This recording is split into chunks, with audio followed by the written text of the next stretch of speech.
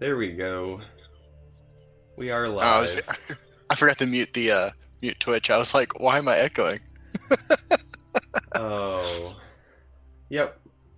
You can tell that I'm a bit rusty with the old broadcast thing. That's okay. Oh, what what a week. It has been a week, huh? Yeah, it's been a week. It's been a long week, and I am excited to talk about video games. Let's do it. I was actually, my follow-up question was going to be, do you want to talk about it? And then I remembered I am not on the clock.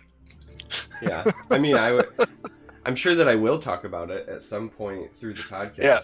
but I Cool. think first, we should talk about the big news. And when I say big news, I mean like little news, but I guess kind of unexpected, just because this is the first time that Bethesda has ever done like a gauntlet so soon after another gauntlet.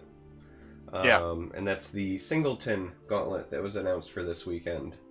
And I'm glad they're following it up. Yeah, I was gonna say that makes me excited that they might be. This might be the start of like an ongoing rotation of some kind, where we'll have one every weekend or something. I would definitely play more if that was the case.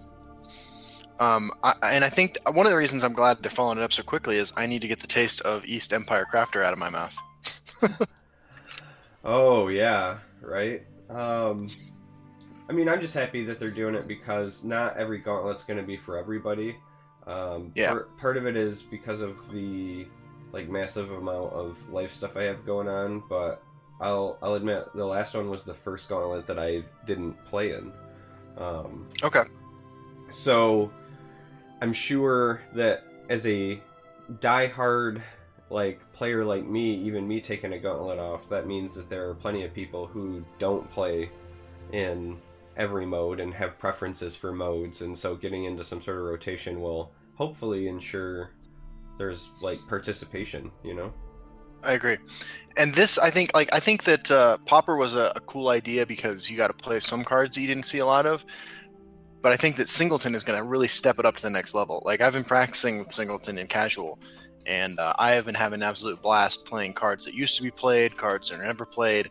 And that's my wheelhouse, right? Like playing the strange, stuff that you don't get to see most of the time. I'm super excited about this. Yeah, I'm excited about it, and I kind of hope that at some point, we get what I would call the controlled chaos gauntlets, right? Like, you can say what you want about Hearthstone as a game, but part of me really enjoyed the tavern brawls where they would say, like, this is the theme this week, now build a deck to take advantage of it, right? Whether it was the, special conditions or, like, special deck requirements, things like that. I think that those challenge you to think about the game in new and different ways. They're certainly, like, fun and great for content creation, which is always a plus. But they also like let some cards shine that you wouldn't normally play, and I would like to see specifically them take advantage of some of the lanes and things, Yeah, I totally agree. Like, just one weekend in my life, I'd love to take advantage of a zoo lane gauntlet. I mean, we'd all be playing Spellsword, but I think that there's so many opportunities for cool gauntlets and cool rumbles that I'm super psyched to see two so quickly after each other. Yeah, I don't know if I want to see something on par with necessarily Zoo Lane, but I had thought about something that was like when you play a creature with a keyword, randomly assign it a different keyword. So like you'd be encouraged to play creatures that maybe have like an abundance of keywords, or like Rampaging Minotaur, who I already think is fine enough as it is because I'm that weirdo, right? But like something like that might shine just because its strength is in keywords. Yeah, I can see that. The Battle Reef of Dusk Gauntlet. Yeah, kind of. And it would be interesting because some creatures have lots of keywords for like a cheap cost, but if you don't get those specific keywords, they actually might go down in value. So like Fighters Guild Recruit has 2 keywords at 2, but like all of the value comes from lethal and you have to attack into it, right? So yeah, if that thing if it gets breakthrough regen, you're like, oh, right, that's true. Ward regenerate. Yeah. on my 1/2. Yeah. Yeah, Illusory Mimic would be great in that. Yeah, that'd be cool. Yeah, Illusory Mimic would be fun. So, and there's obviously all sorts of stuff you could do with that. I would like to see, even just like the flanking lane tried out. Mhm. That's one that's in Chaos Arena, and flanking Yeah. overall as an ability has been talked about a lot. I'd like to see him try that Right. just for a gauntlet. So many of those lane effects work so well with token generators, though. I feel like we might end up in the same situation that the Pauper Gauntlet led to, where there's like a clear best deck. Oh, I mean, there might be, and that was very typically the case in the Hearthstone brawls, but it's just that, like, taking the time to crack it and figure it out can be a That's lot of true. fun. And I agree with that. you can potentially, so with this game, unlike Hearthstone, the presence of the second lane can be your potential for balance, right? So, like, you might have one lane be a flanking lane, but then you might have the other lane be like, when you play a creature here, deal 1 damage to all other creatures or something. So if somebody starts stacking the flanking lane, then you can pile the other lane and maybe ping them to death to get rid of tokens, or there's all sorts of fun stuff we can do. I agree. We could definitely do some new lanes. I think that we're due for some new lanes anyway, both for Solo Arena and for Chaos Arena. Mm-hmm. I also think we're due for more supports like Hidden Trail. Yeah, Hidden Trail would be an interesting one. Even just starting with College of Winterhold, I think would be fun. Oh, yeah, I mean, that for a gauntlet. I meant, like, I think that in general in the game we're due for more cards like Hidden Trail that just replace a lane, I agree. Halloween's right around the corner. Yeah. Yeah, it is. I don't know if you know this or not about me, but it's my favorite holiday. Is it really? It is. It's 100% my favorite holiday. It has been my entire life. I've said on stream before in the past that it's the only holiday that has something for every age group, which I think is part of the appeal, right? When you're like real young, you enjoy dressing up. Get a little bit older, and you enjoy like what I call the candy hustle. How many houses can I hit? Figuring out who gives full size and king size candy bars, etc., etc. Right. Then like teen and college years, it's everybody wearing the slutty versions of costumes, so that's exciting. Then when you hit like your like early 20s, mid 20s, etc., depending on the point of your life you're in, you get to do the cool like couples costumes, attend like those kinds of fun parties, and then you get to be the person giving out candy, but then you can like make your house be the cool house on the block and go overboard with decorations, or have like a haunted house in your garage and do those things. And then when you get really old, you can be the person who gives out like apples instead of candy just to spite kids, because that's what like is your duty as a senior citizen, or to give out pennies or something. Dude, I'm already there giving out the healthy snacks. That's me. Yeah. I don't mind that people do it. I guess for me, it's that whole, like, you teach your kids to check your candy for razor blades and stuff, and, like, there's no way to check the apple. So, like, regardless of the thought, I have to throw it away.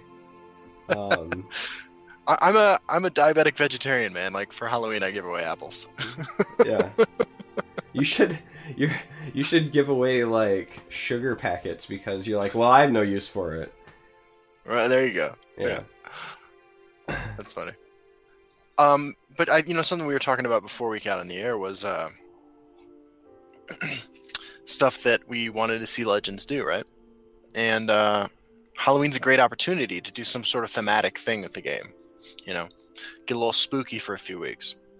And a lot of other games are doing stuff like this. Yeah. I mean, it's almost fair to say that it's like an industry standard in many ways.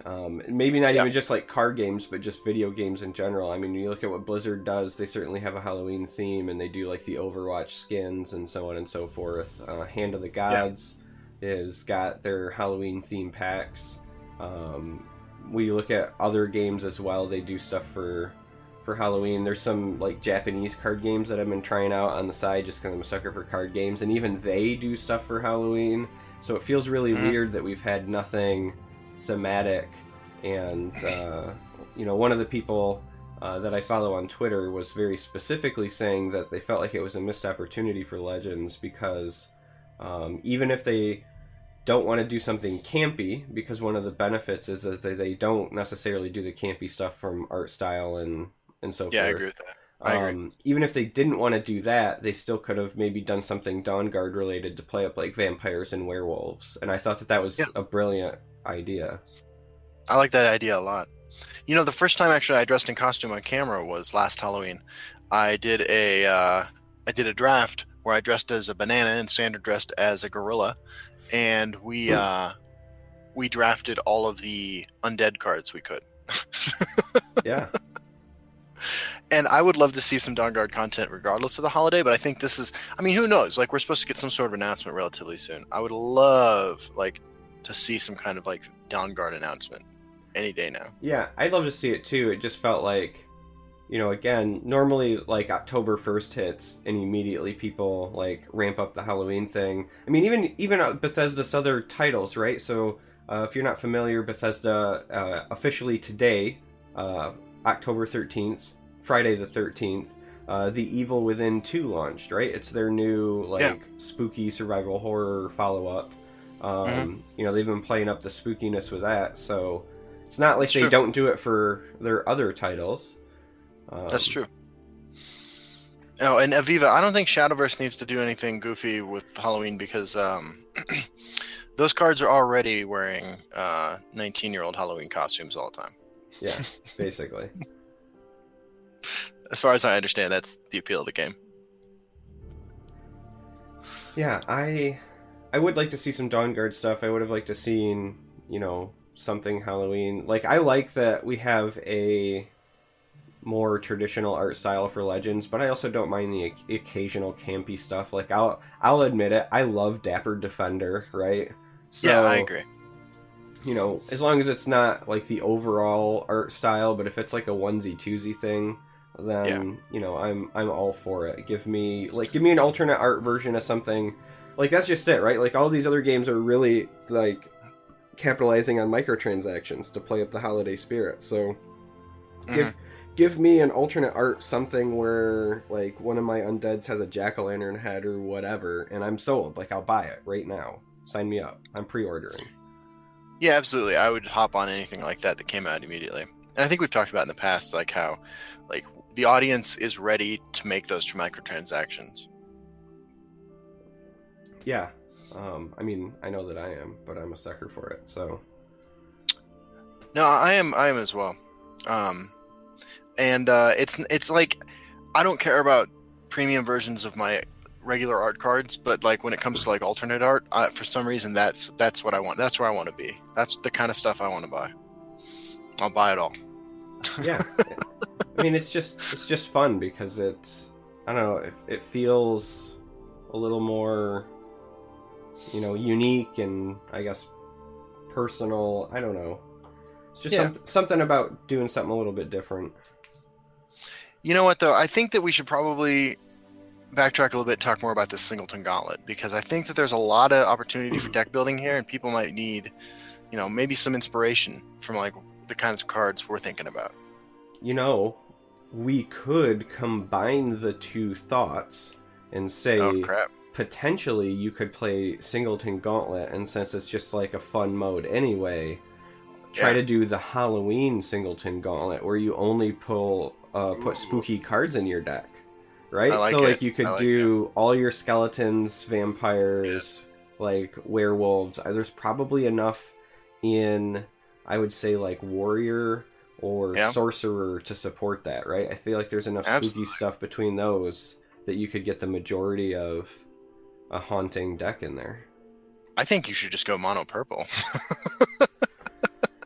Mono purple being my go-to for anything goofy. Yeah, the only reason I was thinking like another color is to stick more werewolves in. Basically. Oh, that's true. Werewolves fit completely well. Yeah, I agree. Undead and werewolves are perfect. Yeah, because to me it was like just a more of a horror theme as opposed to just straight undead, right? I like it. You could throw unstoppable rage and some vampires, and I think you got a good deck. Well, yeah, I mean, you gotta run Unstoppable Rage because it induces nightmares. But that was also, it's funny, that's also why I wanted to run Sorcerer, because in my head I was like, okay, if I don't have enough creatures, I'll just run Actions and Bringer of Nightmares because it still fits the theme. There you go. So I felt like Sorcerer was an open avenue as well. Yeah. In line with both themes, one of the things that I've been experimenting with is a deck running a lot of Last Gasp cards, right? Like, Last Gasp gets hit relatively hard by some of the constructed playable cards. The main deck silence effects, bounce effects that punish you for playing overcosted creatures, stuff like that. I think that the pace of the Gauntlet's going to be a little bit slower. And I think that Last Gasp, giving you that extra value, could really be kind of cool. And what's more Halloween themed than merrily sending your creatures off to die? Yeah. There could even be an argument to be made for maybe doing something like Spellsword, because you could run like Grizzly Gourmet and fit Halloween as well for sweet treats. I like that. I do like that. I like that a lot. I think you got to have Wabbajack then for the potential sweet roll action. Yep. Wabbajack's kind of spooky anyway. I mean, Sheogorath might be the closest we get to like a Jack Pumpkinhead type character. Yeah, maybe. Executing things feels pretty spooky. Mm-hmm. Oh yeah, and Necromancer's Amulet would go perfectly into a Spellsword deck. Yeah, I do like the idea of like Last Gasp though as well, right? That idea. It makes me feel like I wish we had more recursion effects. Maybe not Soul Terror-esque, but just more like the 1/1, the Deathless Draugr. Deathless right? Draugr, yeah. Yeah, like I just want more things, because it's just him and the elf, right? The Deshan Avenger are pretty much. I guess there's Sadris Agent. There's not a ton of stuff that, like, when it dies, replaces itself, though. And no, that's true. I would like to see some more of that, I think. I agree. I had a good one. You'll have to come back to me. All right, I'm coming back to you. All right, here we go. No, I think that Last Gasp's a cool one to work with. I think that, personally, I think that Last Gasp, like, a Last Gasp theme mini expansion would be fun. We saw Last Gasp as an ability branch out into Strength quite a bit with Heroes of Skyrim, where it wasn't before. Yeah. I think that thematically, like, I think you could link Last Gasp successfully to all the colors. I'm not sure that, like, mechanically you want to do that, but if you're okay with that, I think that Last Gasp is something I'd love to see expanded on in a mini expansion. I think you could. Personally, my favorite games to play are mid-range deck versus mid-range deck, where you're fighting for board control, and every little piece of ground you cover matters. And I think that encouraging more Last Gasp play could result in that. I mean, I'm a big fan of putting all of the ability words in every class, because I think that, I think that you can still keep the theme of each class kind of correct and unique to it, but still utilize the ability. Like, for example, right, like, I would be entirely fine if, like, Pilfer showed up in Strength, as long as the Pilfer effect, like, fit Strength, right? And we're kind of already seeing that already with Last Gasp bleeding over. Slay used to be almost like a strictly scout type thing, but now we're seeing more and more creatures with Slay. I just feel like it makes sense that those types of abilities would appear everywhere. They're not like, I would like to see a Pilfer effect in Strength that is instead for like breaking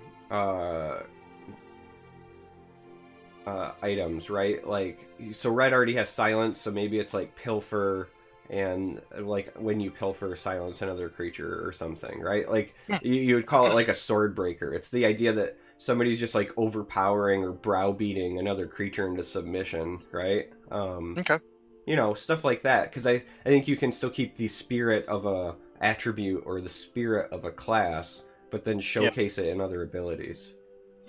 I definitely think that's possible. I think that if you did head that direction, I would like to see removal double down, like each color's different removal suite double down on the class identity, so that like we make sure we don't bleed abilities too much. I like how different everything feels, and I would almost want to see things feel more different.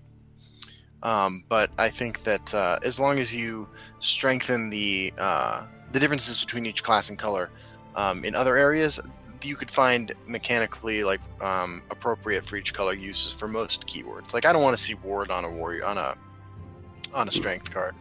I don't really want to see regenerate on a willpower or strength card, you know.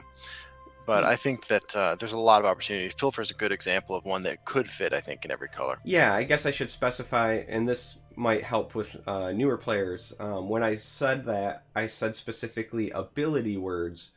So if you're a new player, ability words are different from keywords. See, I'm stupid. No, it's fine. Like it's a common quick thing to miss. And I see very often, like, players will ask, or you'll see posts on Reddit and so forth, where somebody will say, like, you know, I played a Nasi, but I didn't get my opponent's Pilfer or whatever. So, for if you're not familiar, keywords are like the singular words that have the same meaning every time. There are 7 of them currently in the game. I affectionately call them the Mundus 7 because I think that's the best way to remember them. And that is, a keyword is anything that Mundus Stone could grant, right? So you've got ward, regenerate, charge, breakthrough, lethal, guard, and drain. Sorry. So those are keywords. Now, ability words are things that are still codified, right? So they have the same overall like activation or meaning, right? But they have a different effect when they occur. They're unique to each creature. So like Last Gasp always means when the creature dies, but it'll do something different depending on the creature. Same with Pilfer. The same with Slay. So when you hear or see people talk about like ability words, those are different from keywords, and that's a pretty big distinction, especially for new players, because they might not understand the interaction. But I think ability words can fit across any attribute or any class, as long as whatever the trigger is fits that theme. I think it would open up more identity, and I also think that it would open up, honestly, some more like interesting decks. You know, Altar Assassin, for example. People almost always pick Assassin when they're, you know, as their first go-to Altar deck because of all the Last Gasp synergy. But if we open up Last Gasp to some of the other classes, then we might see more than just, you know, I can see that. The handful. Anything that gets Altar of Despair into more hands is into more decks is something I approve of. So the singleton format I think is interesting for a couple reasons, right? Like first of all, it's an opportunity to take the shell, right, that you would put in any class, like, you know, the 15 cards that you definitely want to see. I'm sorry, my cat is making an appearance again. Yeah, that's my apologies. She loves to show up this time of night. Every time, man. You might as well just put her on. I know, you know, it's one of those things, like, she has her own schedule, right? And so it happens to be that this time at night, this is when this happens. We need to get a second webcam for you, and I'll make like a little box, and we'll just call it Cat Cam, and it'll be up in the corner. Yeah. That'd be fantastic. Would be great. But like, you know, let's say that you're playing a deck that has green in it, right? Like, you're likely to include Fighters Guild Recruit, Thieves Guild Recruit, right? You're likely to include Brotherhood Slayer, Leaf Lurker, probably, the 2/2 Spider with Lethal that shackles something in its lane. And those are cards that like are must-haves, right? But like, the great thing about Singleton is after you fill out those cards that you're definitely going to run, you still have like 20 spots left. Cliff Racer's definitely going in every green deck. But what you're going to do next is like, for example, in one of the ones that I've been working on, I was looking at like finishers you don't get to play a lot, and I was like, you know what? Devaith Fear could be fun. Or Indral Archmage, right? Like, these are the cards that I really want to play in Singleton format they're high powered cards that just have like one small flaw, or there's something better in that casting cost. And that is why I think this is the best best gauntlet format by far they've had so far. Yeah, there are plenty of creatures that I would love to shoehorn in for exactly those reasons. I think that like Quinrall Burglar could be a big surprise because Absolutely. not only is it a good time to include it, but that also means that there's only one lightning bolt that you have to worry about when you play it. Right. Yeah. Similarly, Night Talon Lord, there's only one javelin you have to worry about, and he is a house. Absolutely. The Batman is the knight, right? Like I call him Oh, yeah. Batman because one, he's a giant bat, and two, when you play him, he says, "I am the knight," right? So Yeah. I think he's great, and I think that there are some other cards that will definitely shine, both because of the lack of ability to just jam 3 of whatever the best option is, but then also Right. the lack of potential answers, right? Like people are really going to have to be creative with answers, and if anything, that's my one concern is I feel like control strategies. I'm not saying they're impossible. I just feel like they might be a little bit more difficult in this format because you can't rely on like, I'm going to have 3 ice storms and make sure I hit one on turn 6. You know what I mean? Right. So I'm kind of curious to see how the control side of things plays out, or the more reactive strategies. I think that there are a lot of, just like there are a lot of like tier 2 giant threats like Devaith Fear. I think that there are a lot of removal spells that people frequently overlook, right? Like we think of Javelin and Execute as like the go-to willpower cards, right, for removal. But I believe in this format, like you're going to be able to play Spiteful Dremora potentially. I think you're going to be able to play, one copy of Immolating Blast, one copy of Dawn's Wrath. Obviously, you have access to Manticora, and that's a shoe-in for these sorts of decks. I think that you're going to be. I think that there's a lot of stuff out there that people just don't play because there are slightly better options or more situationally useful options. And I think that including all of them and like seeing what kind of cool interactions come up is going to be one of the cool parts about this gauntlet. Oh, I definitely agree. Right in that same vein, I've always been a big fan of Devour. I think it's Devour is a great example. a bit underrated just in general. Yeah. However, a lot of those are also tier 2, in my opinion, because they're so situational. Yeah. And not having the right answer at the right time really means those bombs are going to be impactful, right? Like this might just be... Right. It's interesting. This might be an arms race kind of gauntlet. We'll have to see how it plays out, but this very well could be the, who gets the right bomb at the right time. I agree. I think that a good place to start, if you're kind of in the dark as far as where to start for building your singleton deck, would be to, take a class you want to examine, and then jam one copy of every conceivably playable prophecy card in that combination of colors in your deck. I think that's the best place to start, right? Because I think having a high prophecy count in a format where people might not be thinking, oh, I should be playing this card, like this is a subpar card. I think that could be a way to take advantage of people, take advantage of games. I think that a good second step would probably be to look at what's definitely... I feel like the 3 multicolor cards for in some classes that you have access to are almost all shoe-ins. I think that the exceptions are a couple of the Heroes of Skyrim, spell effect ones. I think that those are cards you definitely want to throw in there. Then from there... Go ahead. I was going to say, I think the Warrior one could be a little suspect, if only because I'm not sure that there's enough orcs in Singleton, right? So that's a good point. That's a good point. Obviously... I was going to say, obviously, Sower is fine, but I think about the Chieftain. I do think that... I've always thought that Warrior's Rage, or whatever the Heroes of Skyrim Warrior card is that buffs a creature and an item in your hand by +2/+2, I've always thought that card's good. I've played around with it quite a bit. I think that's a card that you might be able to make work. You'd have to commit to a more aggressive strategy where you're having, enough reasonable items in your hand to make that work. But I do agree that Warrior would be a difficult one to pull this off with.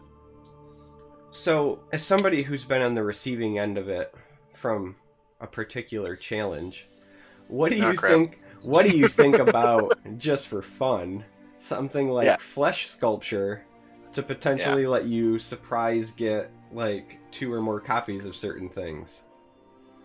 That's an interesting question. If the format trends towards something slower, something more control, like an arms race type situation, and you like the tempo loss of playing a turn 3 do nothing isn't that big a deal, I think it's reasonable.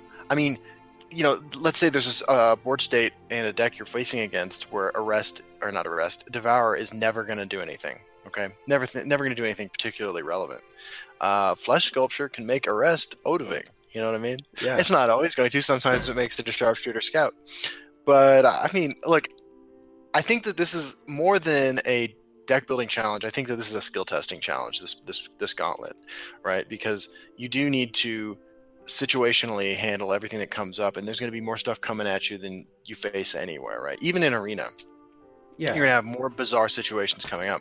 So I think that in the hands of somebody who's ready for that, I think something like Flesh Sculpture giving you a fresh set of 7 or whatever is potentially really powerful. I mean, that's why I think that Telvanni Arcanist, Revealing the Unseen, College of Winterhold, I think these are really strong cards. Moment of Clarity, I think, is going to be an all-star in blue decks.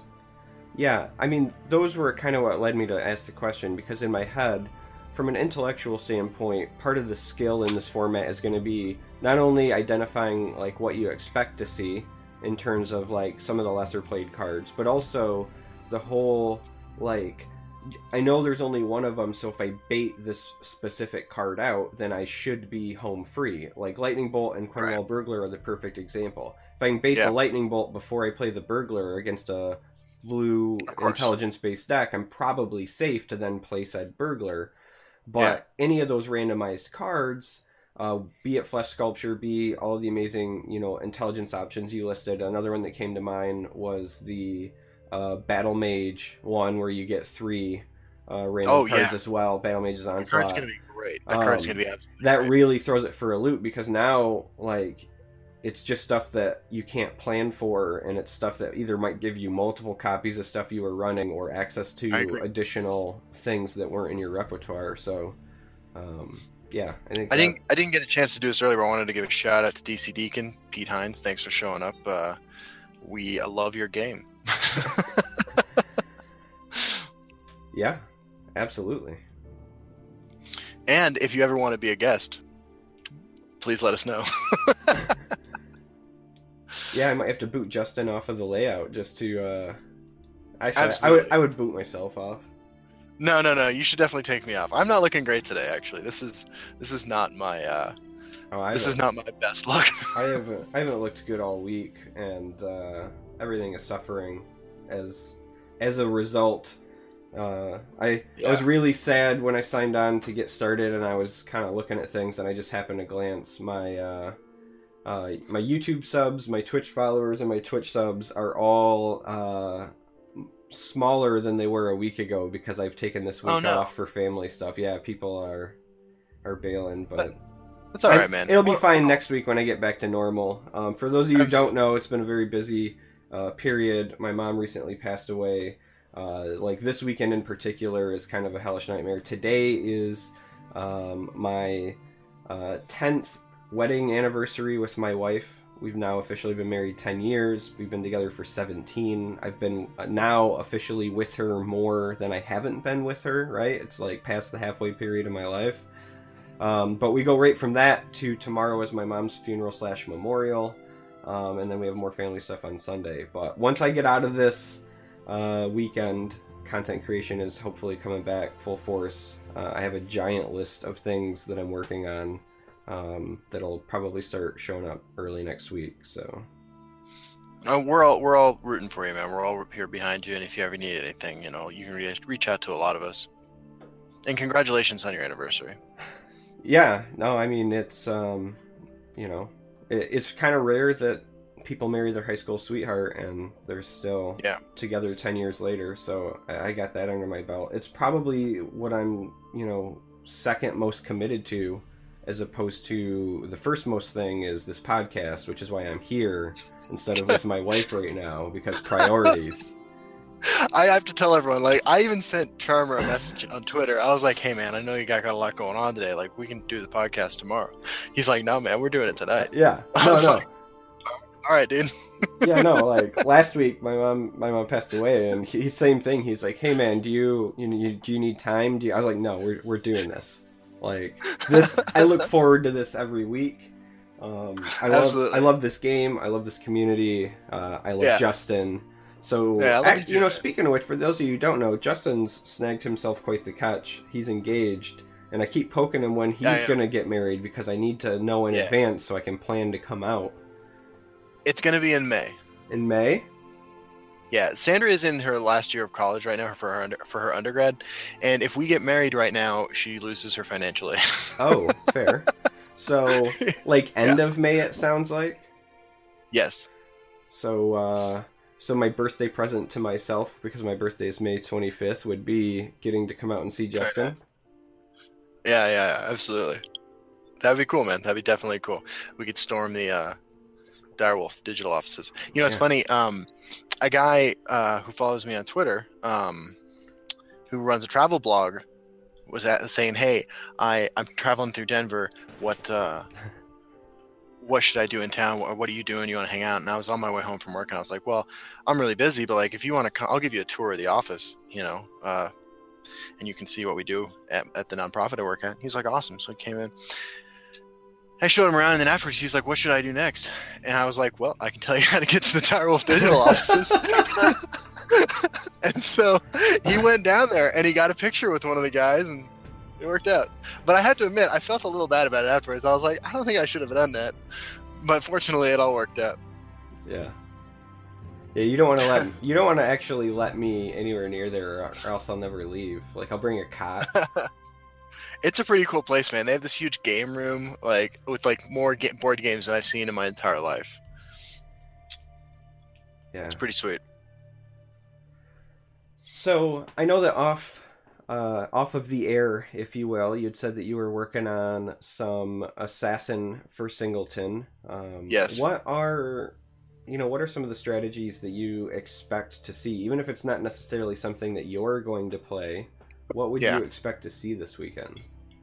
I expect to see Scout. I think that a Scout deck can be powerful. I mean, because like there are enough like big end game bombs, like between the 3 dragons and the Night Talon, Blood Magic, the new card of the month guy. I think there are enough late game bombs so like you can play a pretty traditional Scout game. I honestly think you still run Solitaire even though it's a Singleton format. I think you do as well. Yeah. And I think there are enough ramp options that aren't really played because there are so many ramp cards. You know, you run Brynwolf, which is basically a kind of a ramp card. You run Histgrove, Tree Minder, Tree Speaker, all the stuff. And yeah, I was counting the Scout options, and if you count the new monthly reward card, Scout for like straight ramp stuff, I think still has 5 cards. So you've got Histgrove, Tree Minder, Histmage, Elder Spine, which I call the Devil Dragon because he's a 6-cost 6/6. Oh yeah. And then the new guy, right? So you have another one in Venom Tongue, right? So absolutely, Venom Tongue is still a potentially viable option there as well. And then you take those, and then you can combine it with Slayer, Astrid, and Brynjolf, and you've got a lot of potential ramp options still. I agree. I think that Scout can do most of its normal game plan. It'll be more traditional, because other than the one copy of Solitaire, you can't do a lot of those like Drain Vitality shenanigans. Yeah, but right. That's all right, though. I mean, you just run the usual package of guard creatures. You do a Dark Guardian. You may be looking to Faerun Defender if the meta turns out to be more aggressive than we're postulating it will be.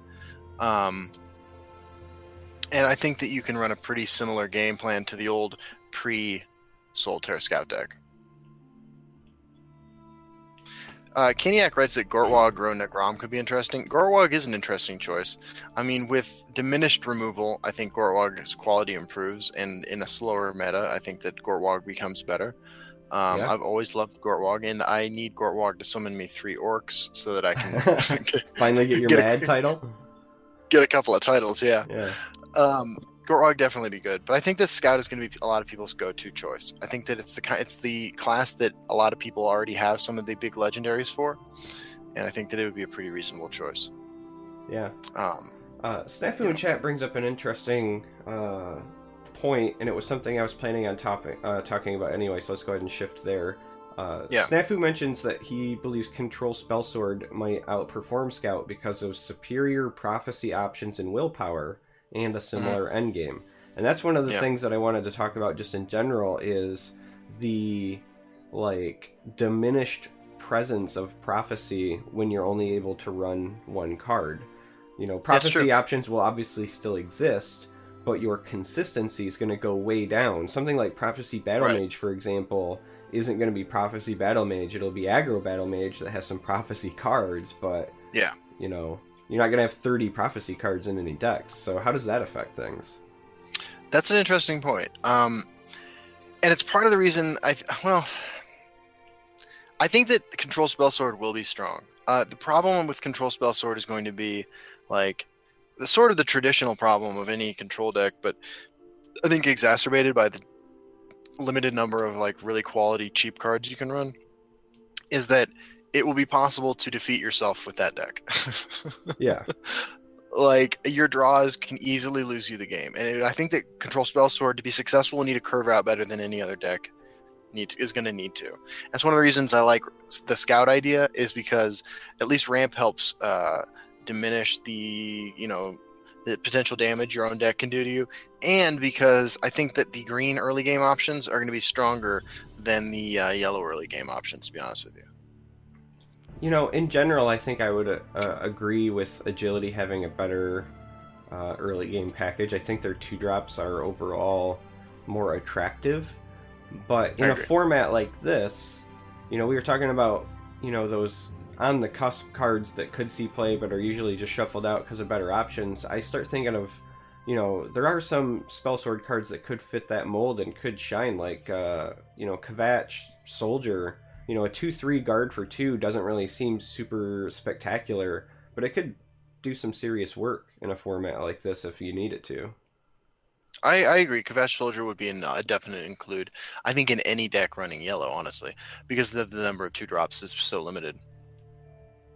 And again, you'd be looking at Fahrun Defender, and Pete's got a good point that Endurance has a lot of good 2s and 3s, and they do. I mean, Dark Guardian I think is going to be a premier 3-drop, just as it is in regular constructed. And you can even, honestly, I would even put Young Mammoth in my Control Spellsword deck, you know, to trade with anything earlier. I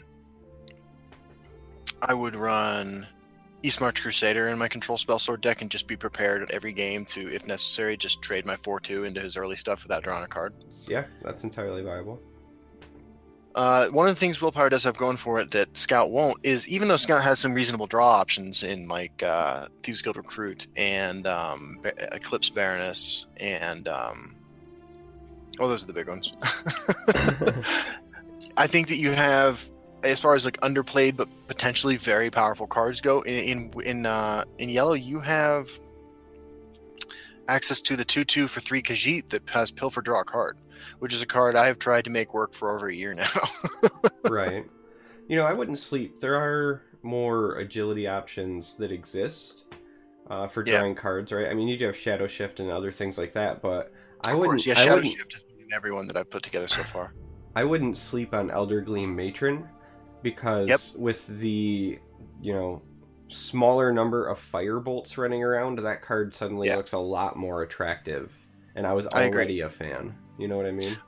I agree. I mean, not just the fact that blue players only have access to 1 Firebolt. I think Cunning Ally will be really hard to trigger as well. Yeah, I think that's fair. When you don't get to run like multiples of the Intelligence package, right? Intelligence has a really good early game and a really good late game, but their like middle port is always where you use your second attribute to fill it in, and I don't think that they have enough necessarily to be the core in this format. This raises an interesting question, right? Like, how bad does does that Thief of Dreams become in a format where everybody's running the weirdest cards in the world? You know, it's bad, but it's good because it gives you information about what's in their deck still. That's one of the things I always loved about the design of that card. Because it's only cards they already have, yeah.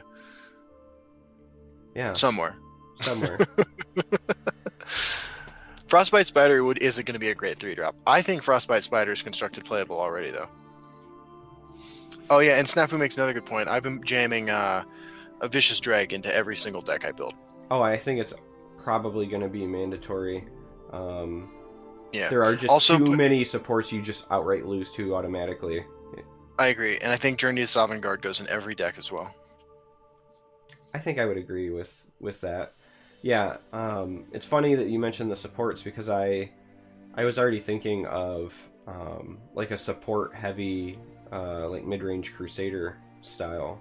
So one of the things that I don't expect it to run around, but one of the things I wanted to pick your brain about was the idea of a singleton Fantastic Fours, or as I call it, the Four Horsemen. Well, I mean, that works because so many of that deck runs like 7 or 8 unique legendaries when it's at its maximum. Right, it runs like 7 or 8 unique legendaries on top of you and I routinely like argued over stuff to put in it because there wasn't enough room, and now we're forced to make room, right? Yeah, prepare for the Dremora Marcanese lethal. Yeah. But I like that a lot. You know, I think about shoehorning in like one Unstoppable Rage, one Rothgar Forge. But the reason I mentioned supports, right, is when you think of the supports in Crusader, you know, you could do the one that makes tokens, one Divine Fervor, a Mundus Stone, a Rothgar Forge. Like, there's only one Vicious Drag in most people's decks, so pick your poison. You know what I mean? And I think you got in that deck, you got to jam Palomar. Gosh, what is the card that tutors up a support card? It's seasonal play. It got buffed like 6 months ago. Doggy Rot Mystic? Doggy Rot Mystic, yeah. Parmar Rot is the other one, but yeah, Doggy Rot Mystic. I'm sure I'm mispronouncing it horribly. Sorry, lore heads. I'm slaughtering. There's a guy who comments on all my videos whenever I mispronounce anything, and he is actually my favorite commenter because I don't have any idea. I've played all these games and I still like butcher the words. Yeah. Yeah, I agree. Pete's got a good point. Crushing Blow goes in, I think, every deck as well, as it should be already. You know, there was a time. No, there was a time when it was a standard because there were so many cards that had 3 health that you had to deal with. And there was definitely a time when I think it was the best card in the game. Yeah. That time has passed. That time was when Moonlight Werebat was a 4/3. That is exactly what that time was. How about Dragon Mound? I've tried a couple games with Dragon Mound, but I haven't played it yet. Seems like it could be all right. Oh, in this format, I think it's fantastic. You think so? I do.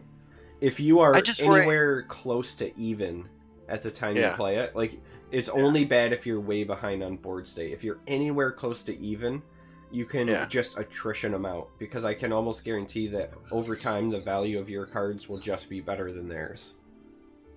I can see that. Because what's the smallest dragon that you draw? 4/4? Yeah.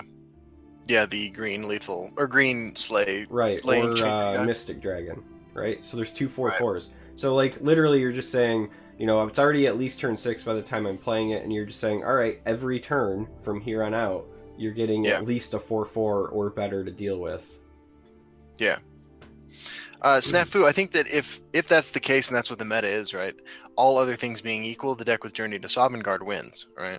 Because like you spend your early game trading your best creature with their best creature, and then you play Journey to Sovngarde and suddenly you're drawing creatures that are massive compared to your opponents.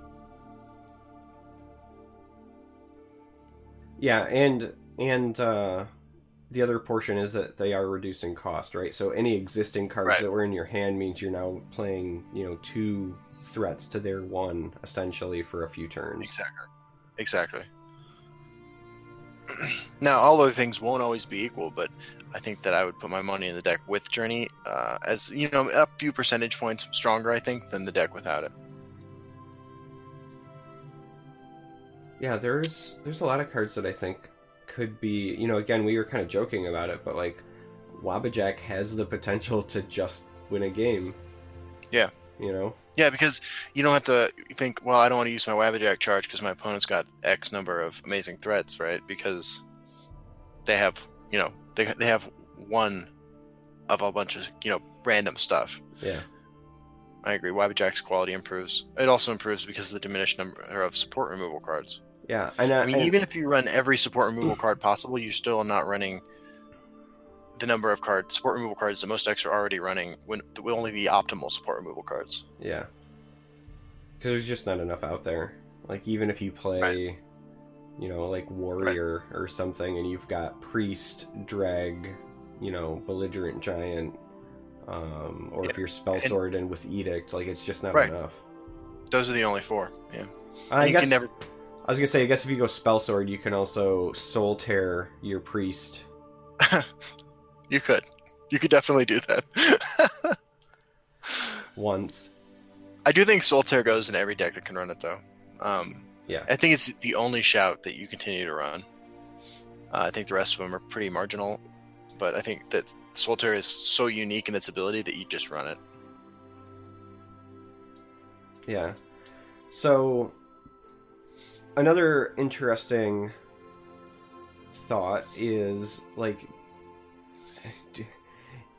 with only one copy available in your deck, do you think there's enough to still pull off Ultra Synergy? Like, I was thinking about that too.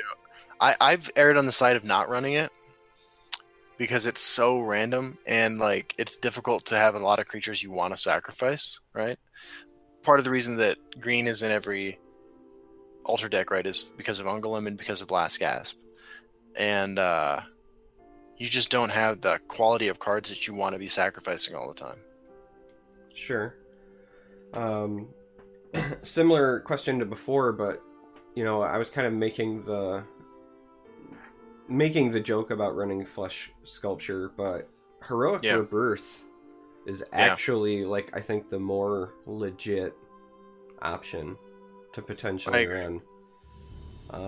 As much as I like dislike that card, that is one that I could legitimately see being.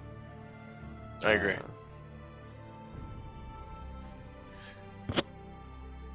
Yeah, I can see that one being real strong. Because that one's, like, you don't have to give up your whole hand. It's, like, a more targeted thing. It's just, like, the one the subpar card that you want to ditch whenever you want to. It's not as much of a tempo loss. Because you're not, like, you know, I think everyone assumes you're playing those cards on curve, but, like, let's be honest. You're playing Heroic Rebirth, like, you know, turn 8 when you're playing your 5-drop and you have nothing else to do with the rest of your 3 Magicka or whatever, right? So... Yeah, I agree. So let me ask you this, man. Let's say you had to hop in with a Singleton deck right now to the Gauntlet. What do you take? Just off the top of your head. If it was me, it would be Midrange Crusader. Okay. Yeah, I just think that there's enough strong options for all the reasons I was kind of alluding to earlier, right? That deck is one where you and I frequently say, like, it'd be really nice if I could just fit this into it. Okay. Exactly. You know, you get all of the unique legendaries still. You get all of the amazing, like, 3-drops. There's a lot of really good 3-drops in Crusader as well. Between, like, Dawnstar Healer, the Shadowfoot. I'm routinely cutting 3-drops from that deck as well. 4-drops from that deck. Even Regini Highwayman, I think, goes in that deck now. I'm not even sure there's room for it even in Singleton, Justin. Really? I'm dead serious. Just because since the last time you and I, like, really gave that deck a good, like, verbal back and forth like we did, we got more tools, like Crusader's Assault, right? Like, I think Crusader's Assault is still what you run over the Highwayman there. But if it was me, like, if I just had to throw something together right now, I think that I would take Midrange Crusader. Do you run a copy of Divine Favor in that deck? I would run one Divine Fervor, yeah. Yeah. I can never remember what that card is called. That's fine. I got your back. That's why we're a team. Good looking out. Yeah, no, I think that I definitely run one copy because I think that, again, there's just not going to be enough support removal to make it as bad there.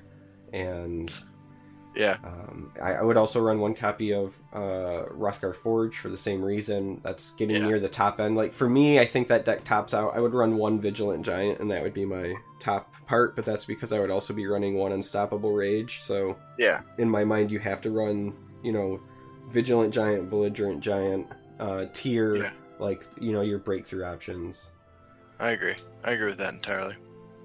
Do you put Parthenax in every deck you build? No, I wouldn't run it in the mid-range Crusader one. No, I think that there's enough good like early stuff that you don't need to for that. Yeah, I started by putting it in every deck, and then like realized. Well, first of all, I've been playing against regular decks. Yeah, I haven't been testing with anyone else. I've just been taking the decks into casual, and doing pretty well. But Parthenax was just not doing it for me. Yeah, that's fair. Oh, what's so Pete asks a fantastic question. Do you put Eerie in a Crusader deck? I think that there is the potential for an Eerie deck, but I don't think it goes in mid-range Crusader. I think that if you built like a control Crusader, that could be a huge bomb, right? Like, here's my 16/16, deal with it. Yeah. Like, I think that control Crusader might have enough tools to also take a whack, and I would run potentially an Eerie in that, and definitely a Dremora Marky Mark in that as well. Mm-hmm. But I'm not sure that there's enough big things like in the general mid-range version, because there's still going to be a lot of 2, 3, and 4 drops. Like, that's the crux of that deck, is it's just really strong, like good for trading for board position 2, 3, and 4 drops. You fight for board and snowball. Right. Yeah, I like to think of Skaven Pyromancer as the poster child for that deck, right? Because like you win on the margins. Yeah. and that card is like one of the best examples of a card that lets you trade up in the game. Yeah. No, I think that you definitely trade. Yeah. Piso's Dremora is a 2020 live the dream. Fun fact, I lost to somebody playing Dremora Marky Mark on the Funky Bunch.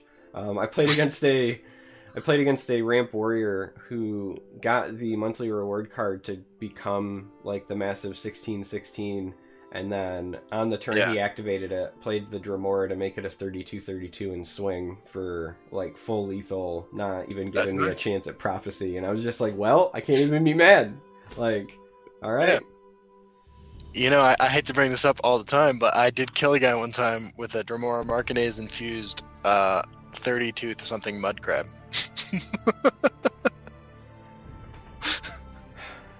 I mean, that's a legitimate question. Does mud crab go in every deck just because memes, right? Like, to me, mud crab, I know mud crab's like the community poster child for 1-drops, but my personal mud crab is always Shadowmere. I put Shadowmere in a lot of my decks in the beginning. I stopped doing it after a while.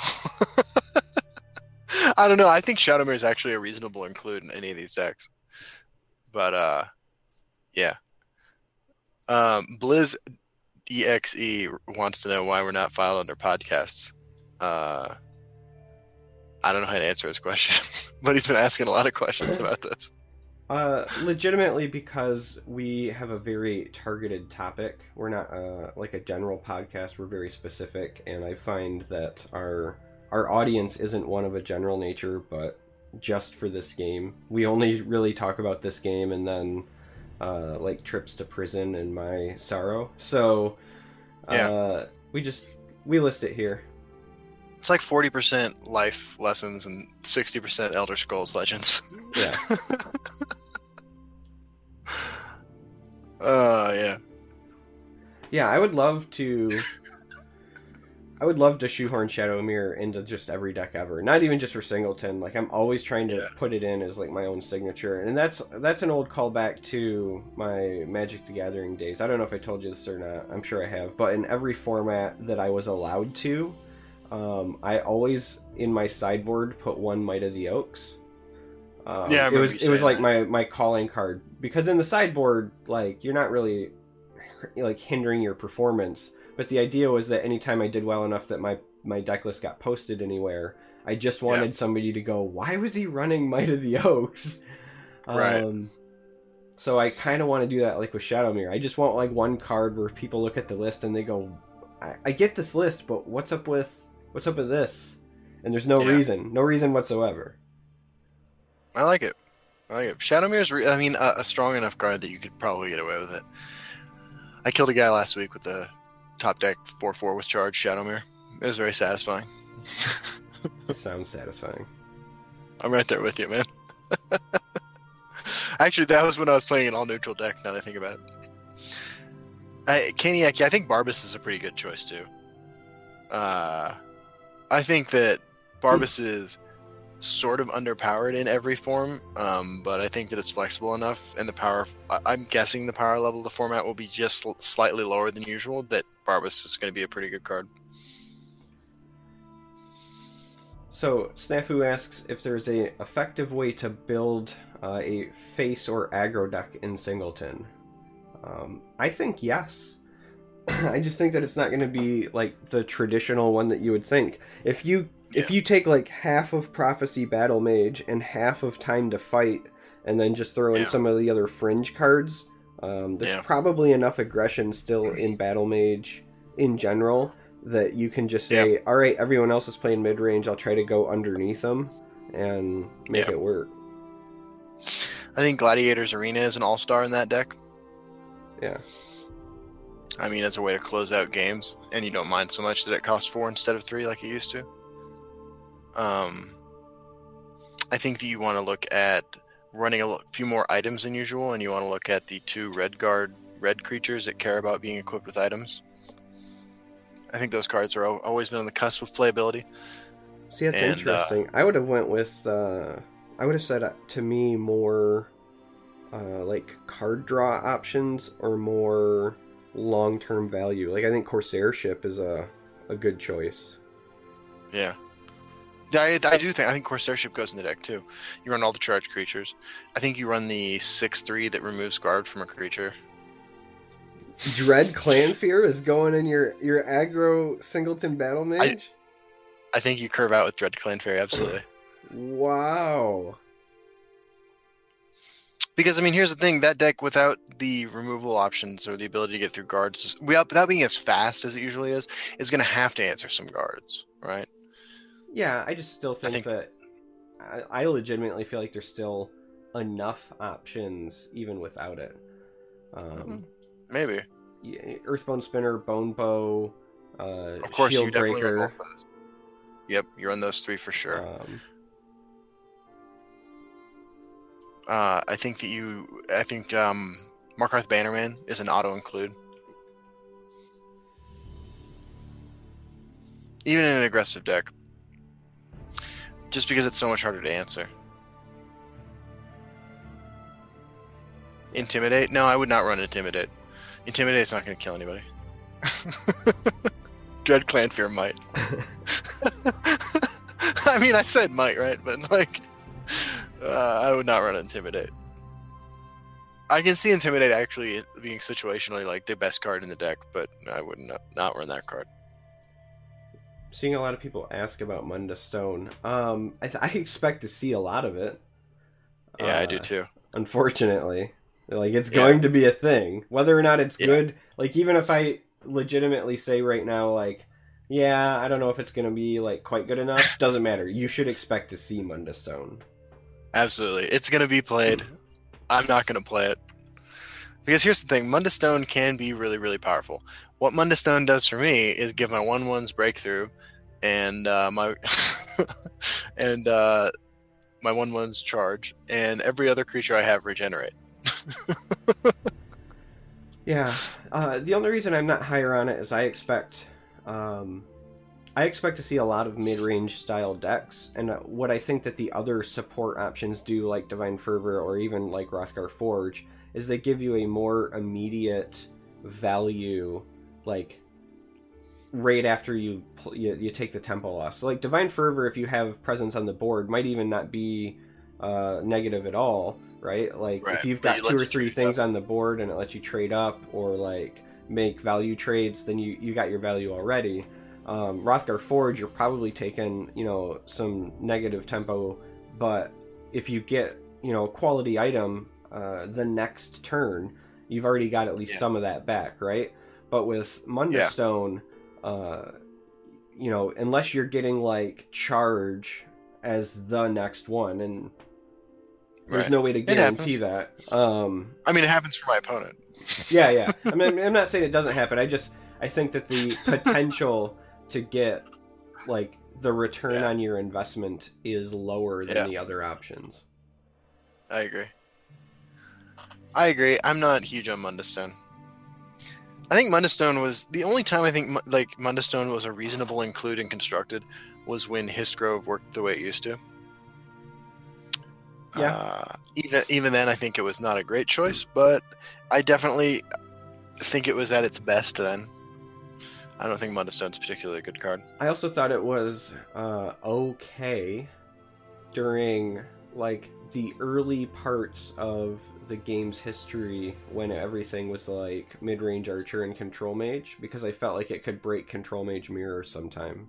I agree with that. If you guys don't remember what it was like playing like a year ago, there was a time when it was like action assassin, mid-range archer, and control mage. And those were like the decks. And Control Mage wasn't running any ways realistically to deal with supports because nobody else was playing supports. Right. And so sometimes every now and then, like a sneaky Mundustone would work its way into Control Mage and it would help you break the mirror. Right. I will say though, that's back when I was playing, when I finished Top 10 Legend, and I did that entirely with Scout. Yeah. Pre-Histgrove. Yep. But yeah, I mean, people were just not the caliber of games you were facing were.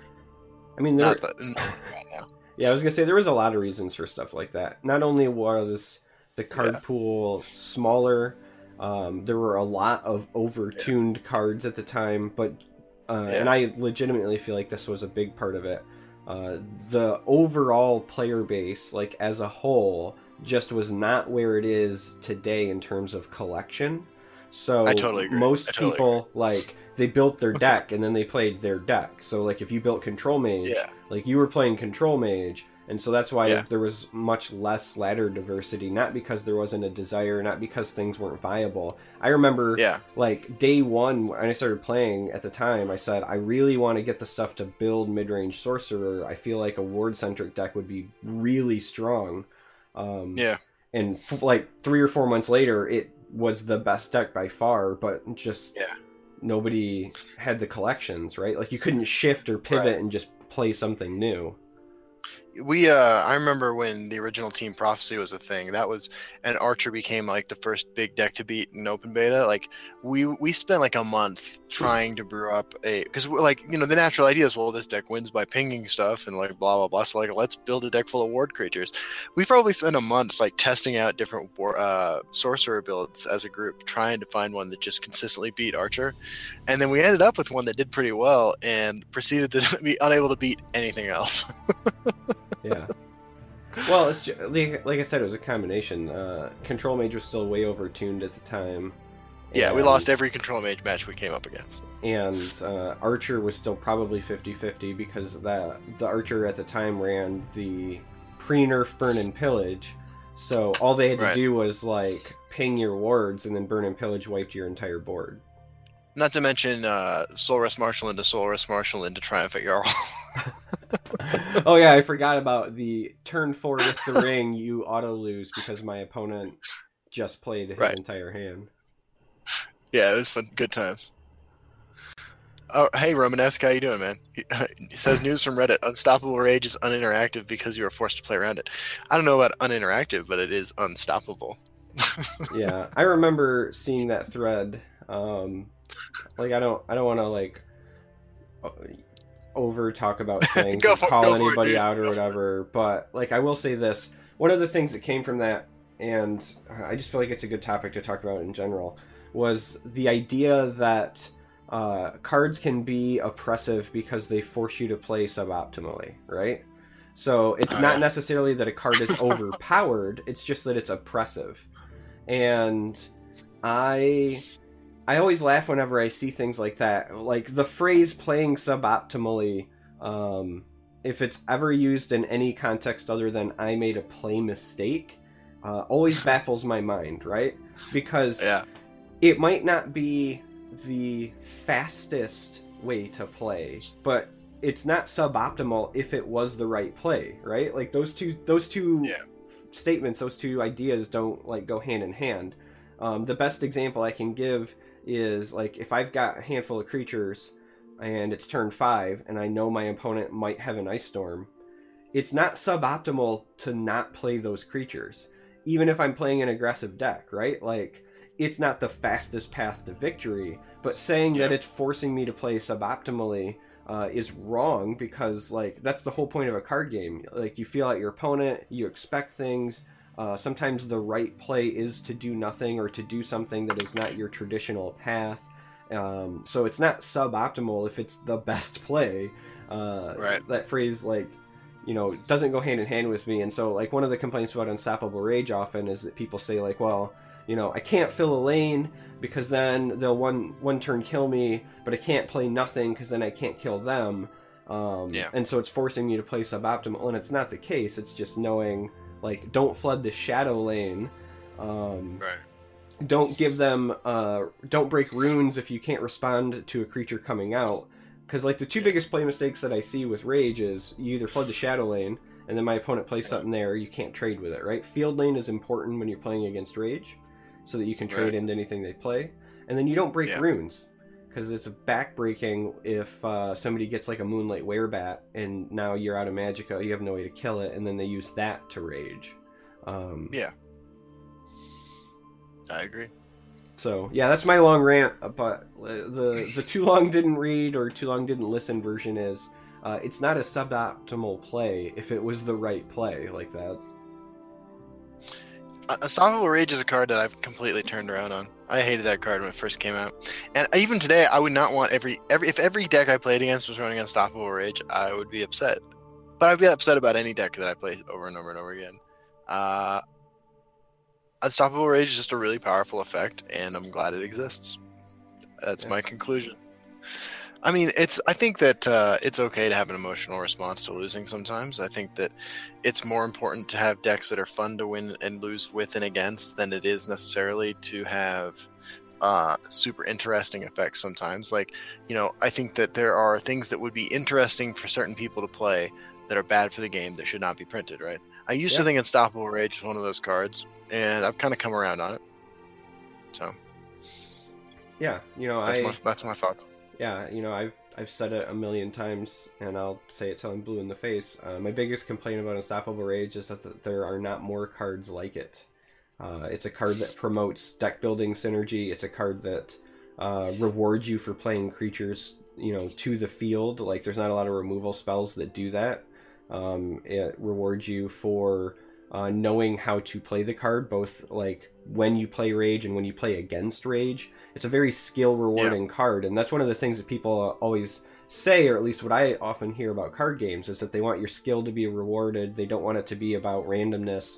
And I think that Rage is a poster child for that. If you play correctly around Rage, you're fine, and if you make a mistake, you're punished. It's just that Rage, and I think this is why it induces Rage, Rage just punishes you harder than other cards that already kind of do the same thing, right? You know, you can make a play mistake, load up a lane, and like somebody blows you up with Dawn's Wrath. The only difference between like the Dawn's Wrath and the Rage is that Rage makes you feel like you lost the game right now, and Dawn's Wrath means I really lose the game in 3 turns when I realize that I can't come back and I concede anyway. It's just the flashiness is literally the only difference. Yeah. I mean, there's a few small differences, right? Like, your opponent gains 30 life and you lose 30 life when they cast Rage. Yeah. Like, it's certainly a powerful effect that's punishing, but it's punishing, you know, like I said, it's punishing for a play mistake, and it does so more than other cards that you know, like it exist, but I just feel like from a design perspective, I think it's really well done, and I'd like to see more cards like it. Yeah, I agree. That's where I'm at. So, I actually have to get up pretty early in the morning, so we should take some questions now from the audience. I apologize about this, but I have to get to the office in the morning.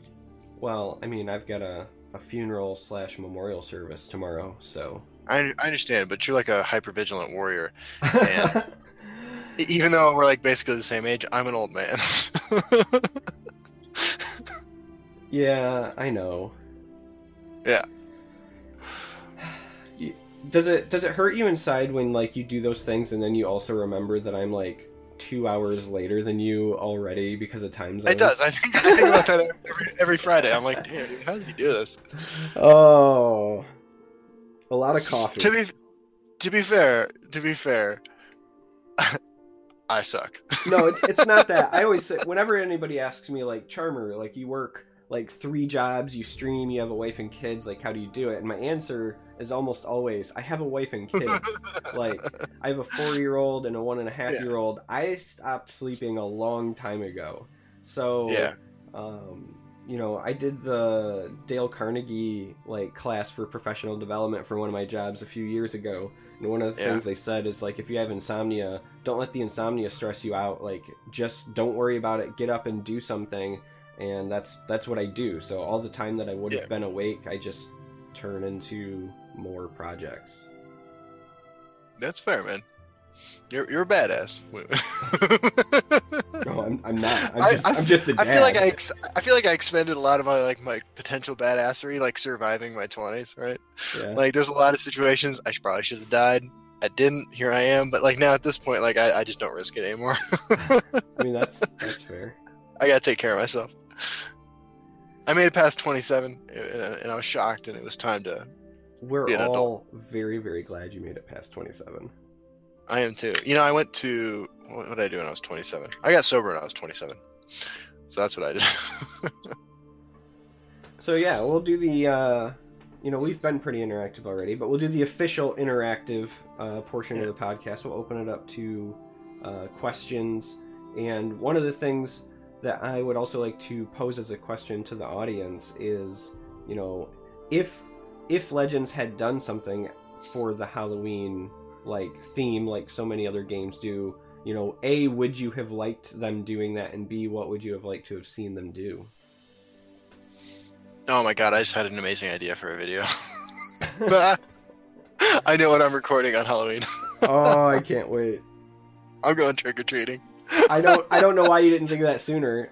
If it's not Orc goes trick-or-treating, then you have let us all down. Like, bro, that's exactly what it is.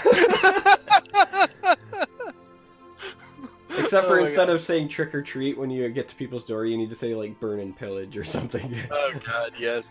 Alright. Or, like, just voice lines from the game or something in general, you know what I mean? Get ready for that. I gotta go to a neighborhood where there are people who give out candy. I don't think I live in one of those kinds of neighborhoods. Like, if I had the stuff for it, I would totally dress up like a Nord Firebrand and just run around, like, to children saying time to fight. Oh my god. You could become one of my clients. In 8 to 15, I'll see you in my office. Oh. Sibling says that he would have liked to have seen a weird chaos arena for Halloween. Yeah, that would have been cool. Oh, Faz's God, I like that. Pastry chef turning creatures into pumpkins. Oh, that would be amazing for a day. They could do something like that for Thanksgiving and like turn them into turkeys. They could. Or they... Well, no, I was going to make a bad joke. Never mind. Yep, that's a good idea.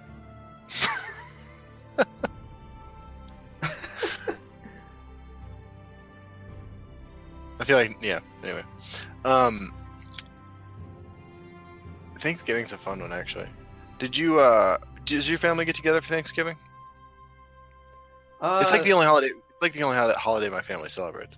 Sometimes it kind of depends.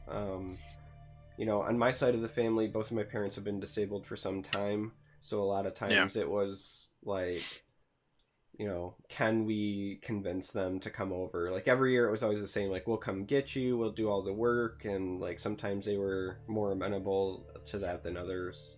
You know, people that have a disability and kind of live in constant pain, I completely empathize with them, and I can understand why they just some years didn't want to do it. It makes sense. It kind of depended.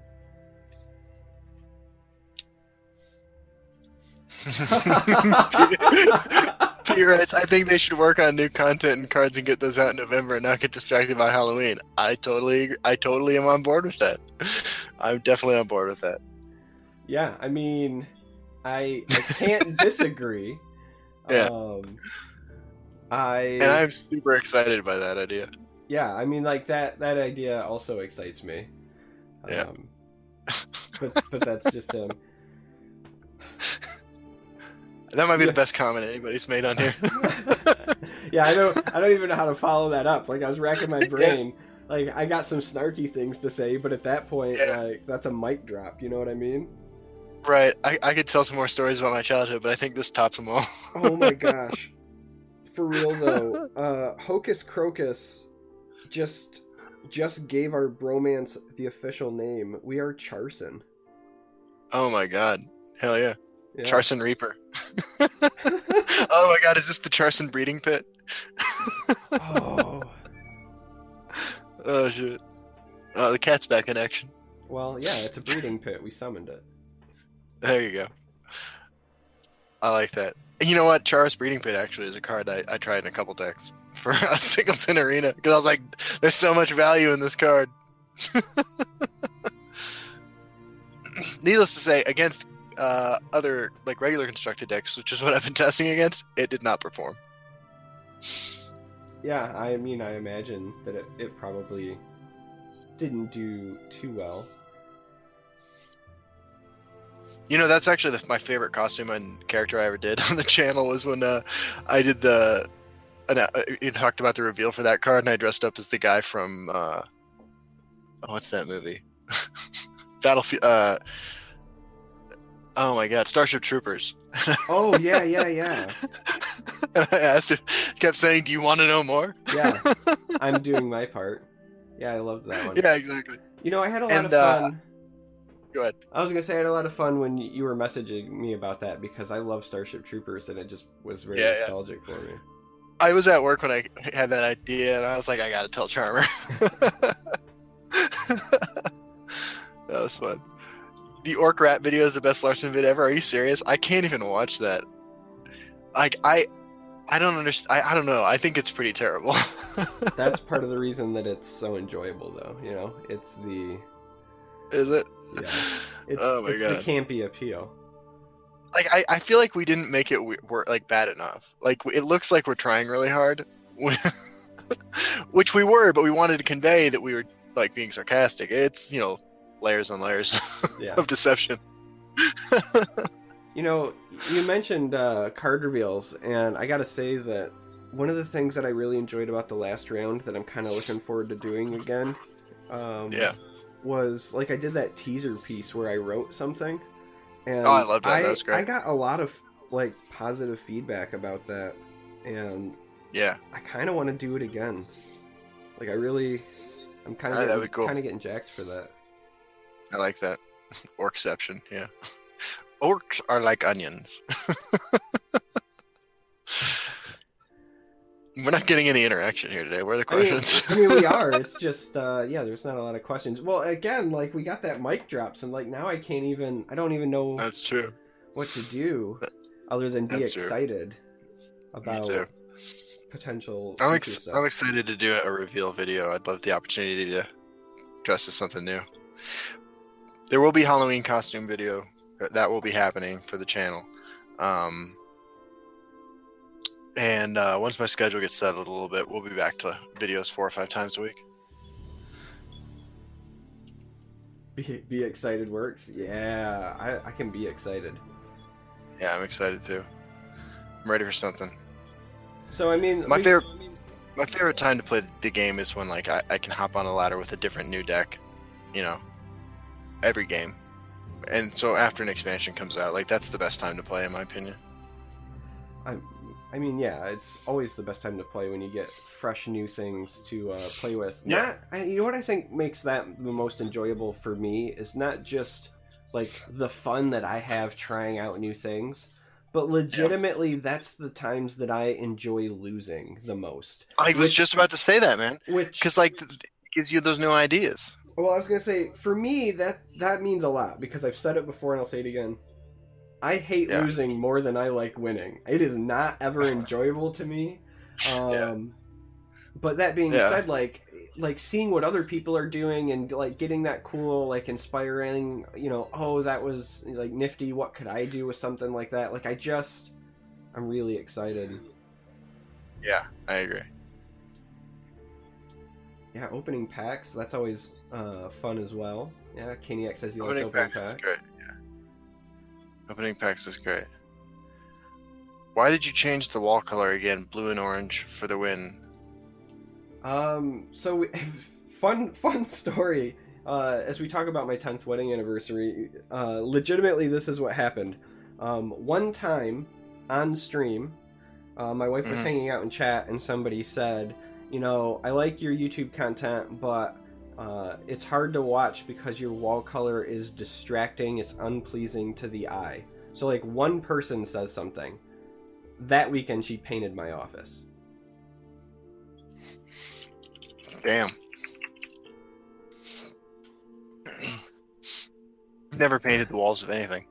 Well, that's not true. Actually, when I was in high school, I got some friends of mine and I got some markers and wrote all over my walls. It took about 3 days. I could peel back the layer. I could pull this webcam off and I could pan. So another fun secret is that right now my office is only half painted because she did it knee jerk, and I was like, we're not pulling everything out to do it. So the wall that I stare at is still orange and blue. Like if I were to take my camera and turn, you would see where the gray stops and it goes back to orange and blue. Because I was just like, look, I understand that like you knee jerk reacted and got upset or whatever, and you do you, but yeah. Sandra just puts up her paintings behind me. Like we used to have drawings of hers back there, and then she switched it to these paintings of hers. Fun fact, in one video, we put up a sign behind us that said resist, just to see if anybody would say anything to us. Nobody had anything to say about it. A little disappointed by the lack of response to that. But if you go through the videos, there are sometimes different weird things behind me. Yeah, I typically have a whiteboard, like, right here. And people would ask me all the time what I had written on it, but I just haven't hung it back up post paint, because I still have more, like, to do. Once I finish painting the rest, I'll hang it back up, but... Yeah. Right on. That's cool. Yeah, testing singleton decks in casual or on the ladder is not the most fun experience in the world. But like, I have won more games than I thought I would. It's I feel like, you know, it's sort of like how when I'm testing new decks, like I frequently test them against the expert AI, and if I can't beat the expert AI, it's like, well, I'm not going to bother taking this onto the ladder. When I'm testing the singleton decks or gauntlet decks or weird meme decks in casual and I win games, I'm like, well, this should definitely do well in wherever I'm actually taking it. Yeah. Where we're all on the same playing field. Yeah, I can't imagine that testing singleton decks is like particularly fun, but it's all right. I don't know. I guess for me, maybe the AI is the right place to do it, I guess. I was going to say, for me, one of the things that digital card games don't really let you do that I remember doing a lot when I was playing Magic more competitively was like what I call the fishbowl, right? Yeah. Yeah. You would, play out your hands against like the imaginary opponent just to make sure that like your curve was fine, your lands were fine, you weren't getting... mana host, mana screwed too often, etc., etc. So right. I mean, I even when I was playing Magic in prison on cards cut out of cardboard, I did the thing where I shuffled up my 60 cards, drew 7 cards, drew a couple more, played some lands by myself, and then shuffled it up and did it again. Yeah. No, I mean that's kind of what I mean by the fishbowl, right? Like I would usually, I think, play through like turn 5 or 7-ish, right? Just to make sure that things were kind of going the way I would expect. See how quickly I could get my storm kill to go off. yeah. Hey, as somebody who, like, I loved playing Dragonstorm in Standard, man, I'm right there with you. I remember the first time I beat somebody with in like a vintage storm deck in prison. They were not amused. Not amused at all. No. I can imagine not. I remember the first time I was playing like Commander. It was at a new venue too, so it was like all people I'd never played with before, and I got some like combo off where it was like I can like draw infinite cards, do infinite damage. I think it started with Mind Over Matter and Arcanus the Omnipotent for like I can draw my entire deck, and then that just segued from there. Absolutely. I remember like I put Arcanus on the board, and then like they didn't answer it, so the next turn I played Mind Over Matter, and I just said the words, "Do you wish to continue?" And they were like, "What do you mean?" I was like, "Well, I just won." And they had no idea, so I started going through the motions, and like with every card and every like action I did, like you could just see them get more and more disheartened. Yeah, I agree. That's funny. All right, so yeah, I don't know if you guys know this. Charmer actually doesn't sleep. He has an IV drip of coffee pretty much that he just lives on. Yeah, pretty much. Yeah, let's do like a last call for questions. Come on, guys. Yeah, let's rock and roll. Anything you want. It can have to do with Legends. It can have to do with our personal lives. Things not related to either one. Whatever you want to ask. It's the interactive and fun podcast. Yeah, if you guys don't know, I am completely an open book. I will answer any question, like ever. Yeah. I'll answer anything except like where exactly do you work, because I'm not going to say. I mean, I don't even have a problem answering that because where I work, there's a lot of security. So. Yeah. Hooray! Questions. Shunara comes in with, what do you think about a card that is blue, it's an action, would cost 7, and says, activate the effect of the last action you played but twice?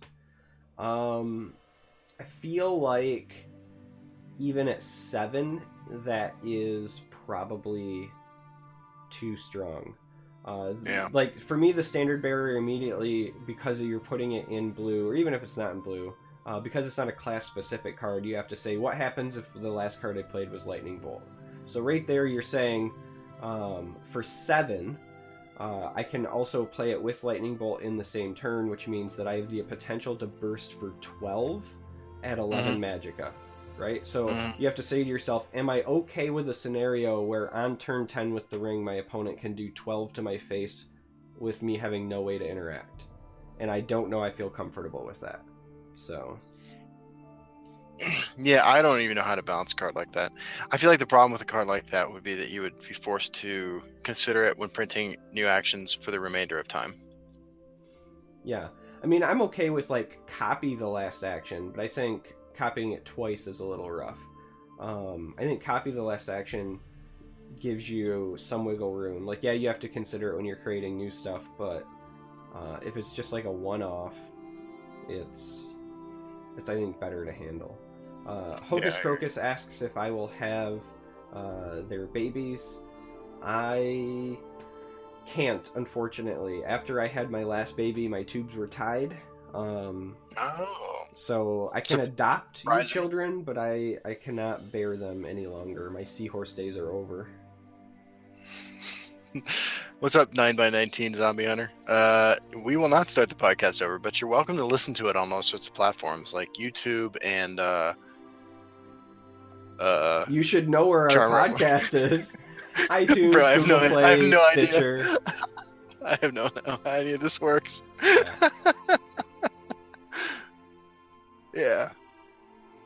What did I discover the other day that it was really obvious? I asked Sandra what some meme term was. I was like, "Hey Sandra, what's an edgelord?"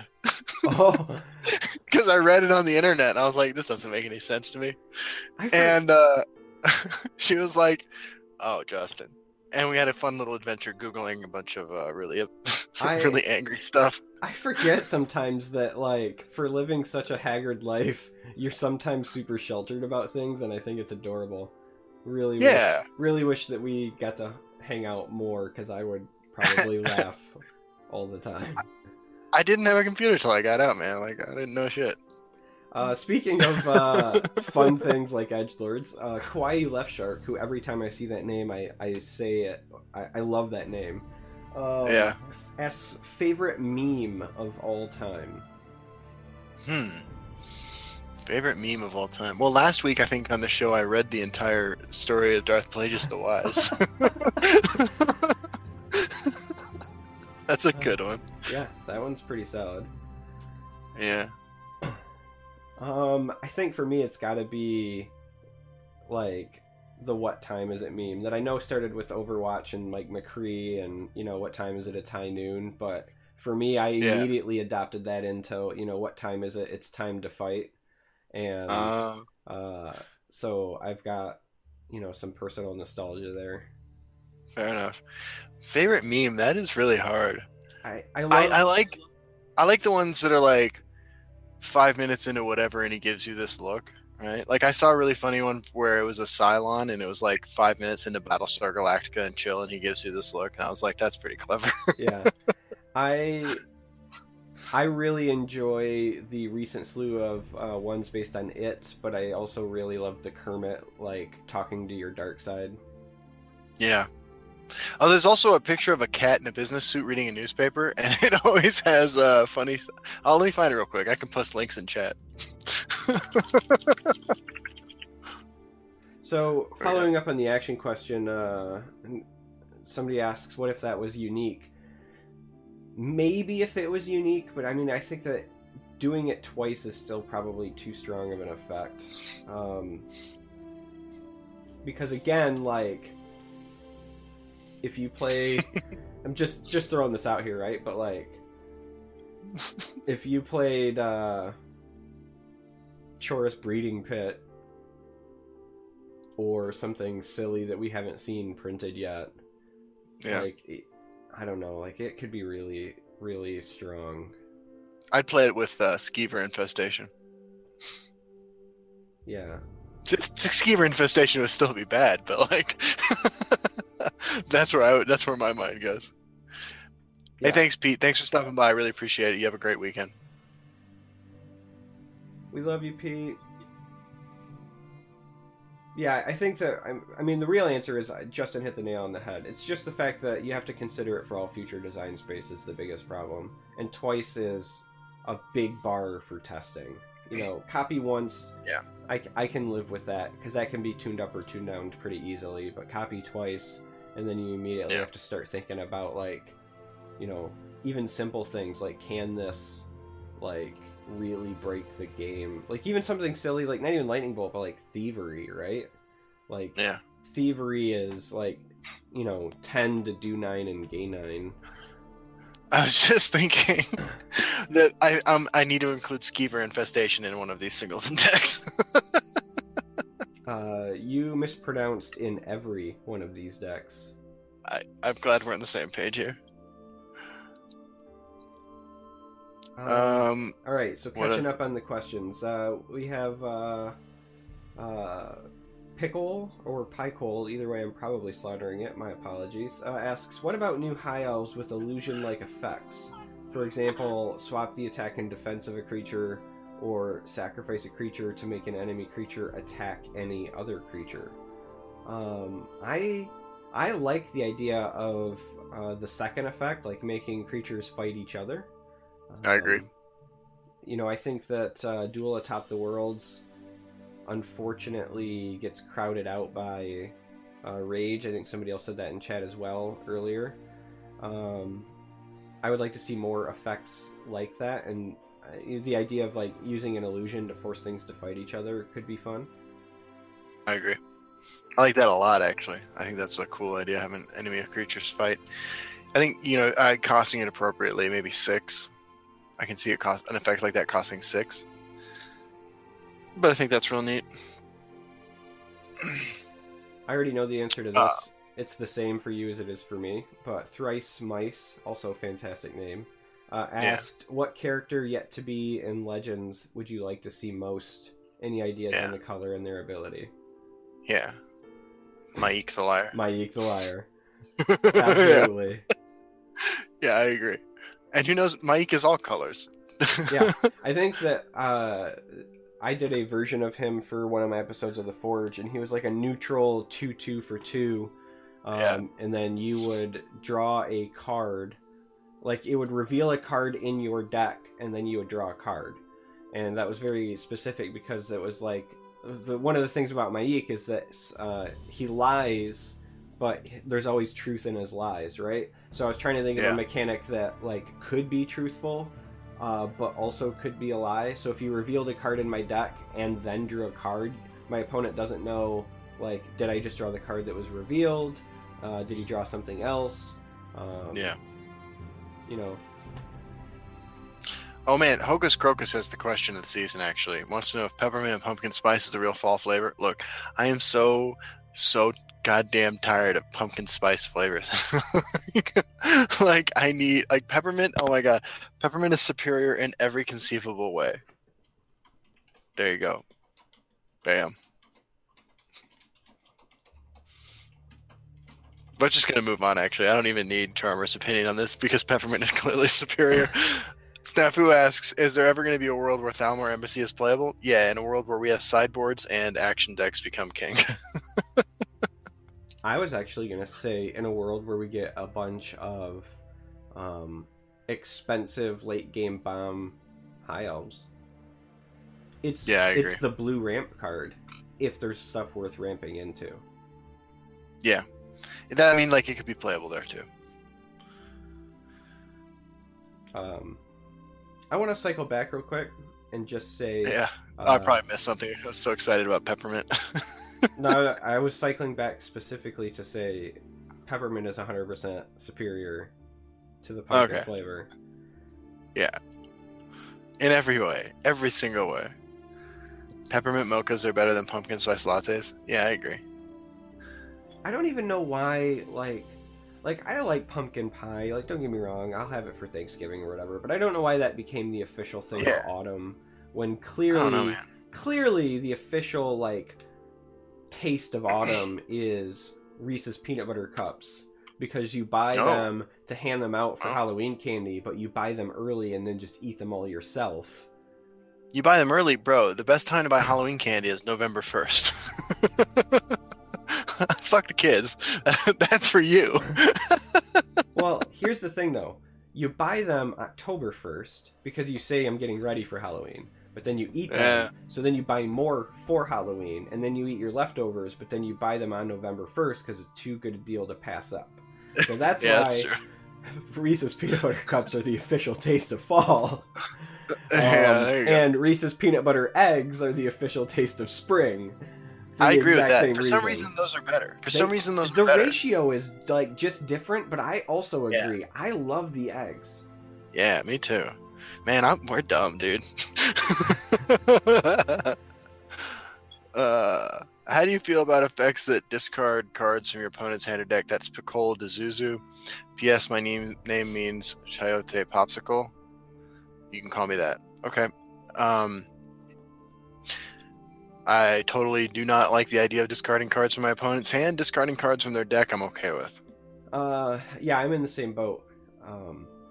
Specifically because, you know, we're in a game that's not like Magic the Gathering. We don't have counter spells. We don't have ways to answer that. And it's going to be an unfun mechanic, regardless, like, of how it's balanced. You will find people that will complain and say, you know, I'm losing games solely because, like, my opponent played this, got rid of my best card, and I had no way to stop it, right? Like, I couldn't bait out their removal. Like, my only counterplay is to not have drawn the card. Like, I can already envision the threads, right? So it's just whether or not it would be balanced is out of the question. It's entirely like the sake of fun, right? And in this game with no potential for like real counterplay, it's the same reason, you know, I've said it before and I'll say it again. Like, you won't see land destruction in this game, and if you do, it would be worded as if your opponent has more max magicka than you, so that it was only targeting people who had already ramped. But like, it's an unfun scenario when my opponent has made it so that I just can't do anything, and that's what discard has the potential to do. They can make it so that I just can't do anything, and it's an unfun way to like experience the game when you're literally just like, I draw a card and I hit pass. I agree completely. I think that, I mean, like, so there are discard cards, for example, in Eternal, but they're bad, right? Like, well, it's not they're bad, but they are not really playable. But every now and then you play against somebody who's running them, and it's so jarring and it's so soul crushing that, like, I just hate it. You know, like, I do not. Well, and here's the thing. Need targeted discard in my life. I was just gonna say, Eternal, unlike this game, does have the option for interrupts, though, and I think that is the big difference, right? I totally agree. If there's the potential to stop it, I think it's a different scenario. But because of the existence of this game, and Yeah. the current mechanics available, I don't think discard in its current form has a place. I agree. Snafu asks, what about reveal X cards in your opponent's hand? I would love to see a support card, maybe in blue, that said that your opponent plays with their hand revealed. Yep. I would also, because of the follow-up question from Zombie Hunter 9x9 is what about a scry type effect? Draw a card and put a card from your hand on top of your library. I'm going to answer that twofold. One, I would like to see library reveal effects. Basically, I've said before, and I'll say it again, I think Farsight Nereid needs to be an ongoing effect, and then that card is like immediately playable. If Farsight Nereid always showed what the top card of my opponent's deck was, it would actually see play.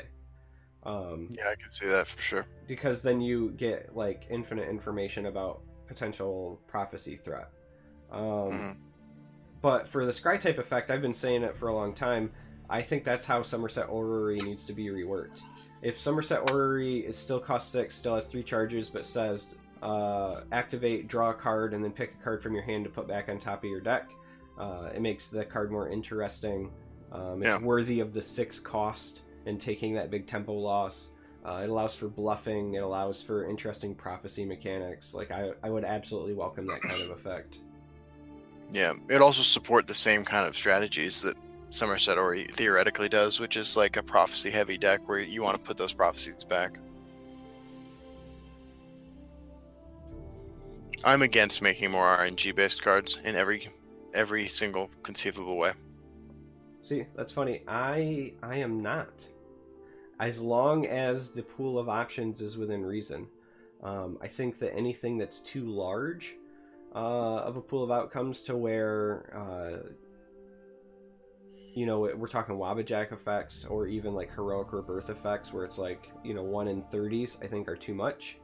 But I think personally that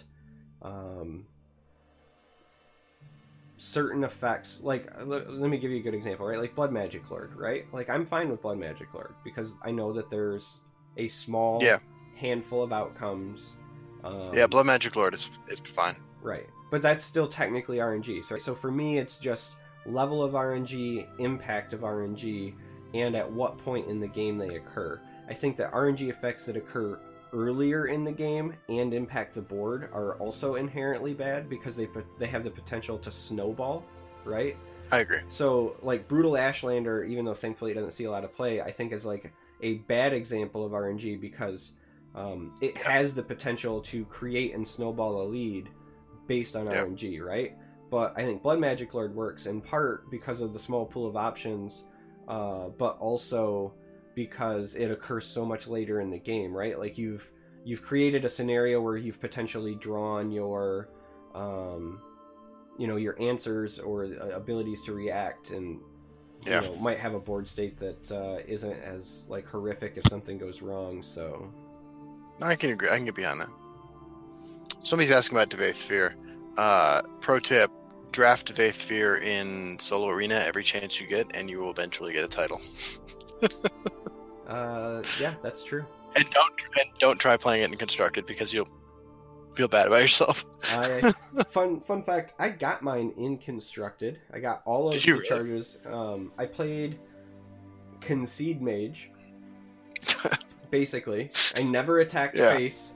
Played Control Mage, and then I shoved in Devaith Fur, Merchant Camels, and even Altar of Despair, not because I ever thought I would alter all the way up to 11, but just because it was thinning the deck out to increase my chances of drawing him.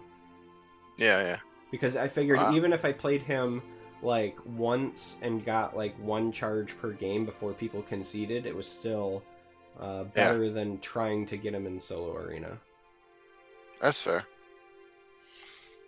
I play a lot of Solo Arena. I mean, honestly, I said this before, but I play more Solo Arena than any other format in the game. I just love it. I can sit down and do it stress-free. I can play it on my phone when I'm, walking around town, driving, at work, whatever, and not feel so bad if I drop, signal, I love Solo Arena. I play Solo Arena more than any other format on my phone, for sure, just because it's the easiest to start and stop. And I played it a lot more before I got hooked on Final Fantasy, Brave, Exvius, and Alchemist Code. Okay. But yeah, like I also still kind of adore Solo Arena. Yeah. Somebody wants us to make Divus for good, and also want robot legendaries. I almost said the word, but I remembered that last week I put a moratorium on trying to pronounce it correctly, and I'm just going to say robots now. Man, the Dwemer. But that is one of the words that guy who comments on my videos helped me learn how to pronounce, because I was pronouncing it Dwemer. But yeah, it's See, Dwemer. I've always said Dwemer, but I guess that's wrong as well. So I think that might just be from like, I think that might just be like the part of the country you're from type thing. Yeah, Dwemer legendaries would be legit. That's my thoughts on that. I mean, like, they're so close to being constructed playable already, right? Like, winning games with mono neutral decks is not nearly as hard as I thought it would be. It's not. I think we'll continue to get one or two every expansion, at least playable neutral cards, hopefully playable Dwemer, and we're almost there. And I think they know we want Dwemer legendaries. You know, they follow the Reddit, and people talk about that every week. So, best strategy for Solo Arena? It's a good question. I like to challenge myself and just do whatever class I have a quest for that day or week. But in general, pick up every 2-drop they throw at you, because since Heroes of Skyrim was released, it's been harder to get a well-curved deck. And then there are certain things that the AI prioritizes killing over everything else, and once you know those tricks, like, it can be easier to protect your things. Like, the AI will kill a Regini Highwayman over any single creature on the board, even if it like results in them dying to you. There are little things like that the AI doesn't do very well. You just got to learn how to exploit that. Yeah, I was gonna say the same thing, and then I was also gonna say my other trick is that I take every guard that is presented to me as well. Yeah, the AI does not make good trades.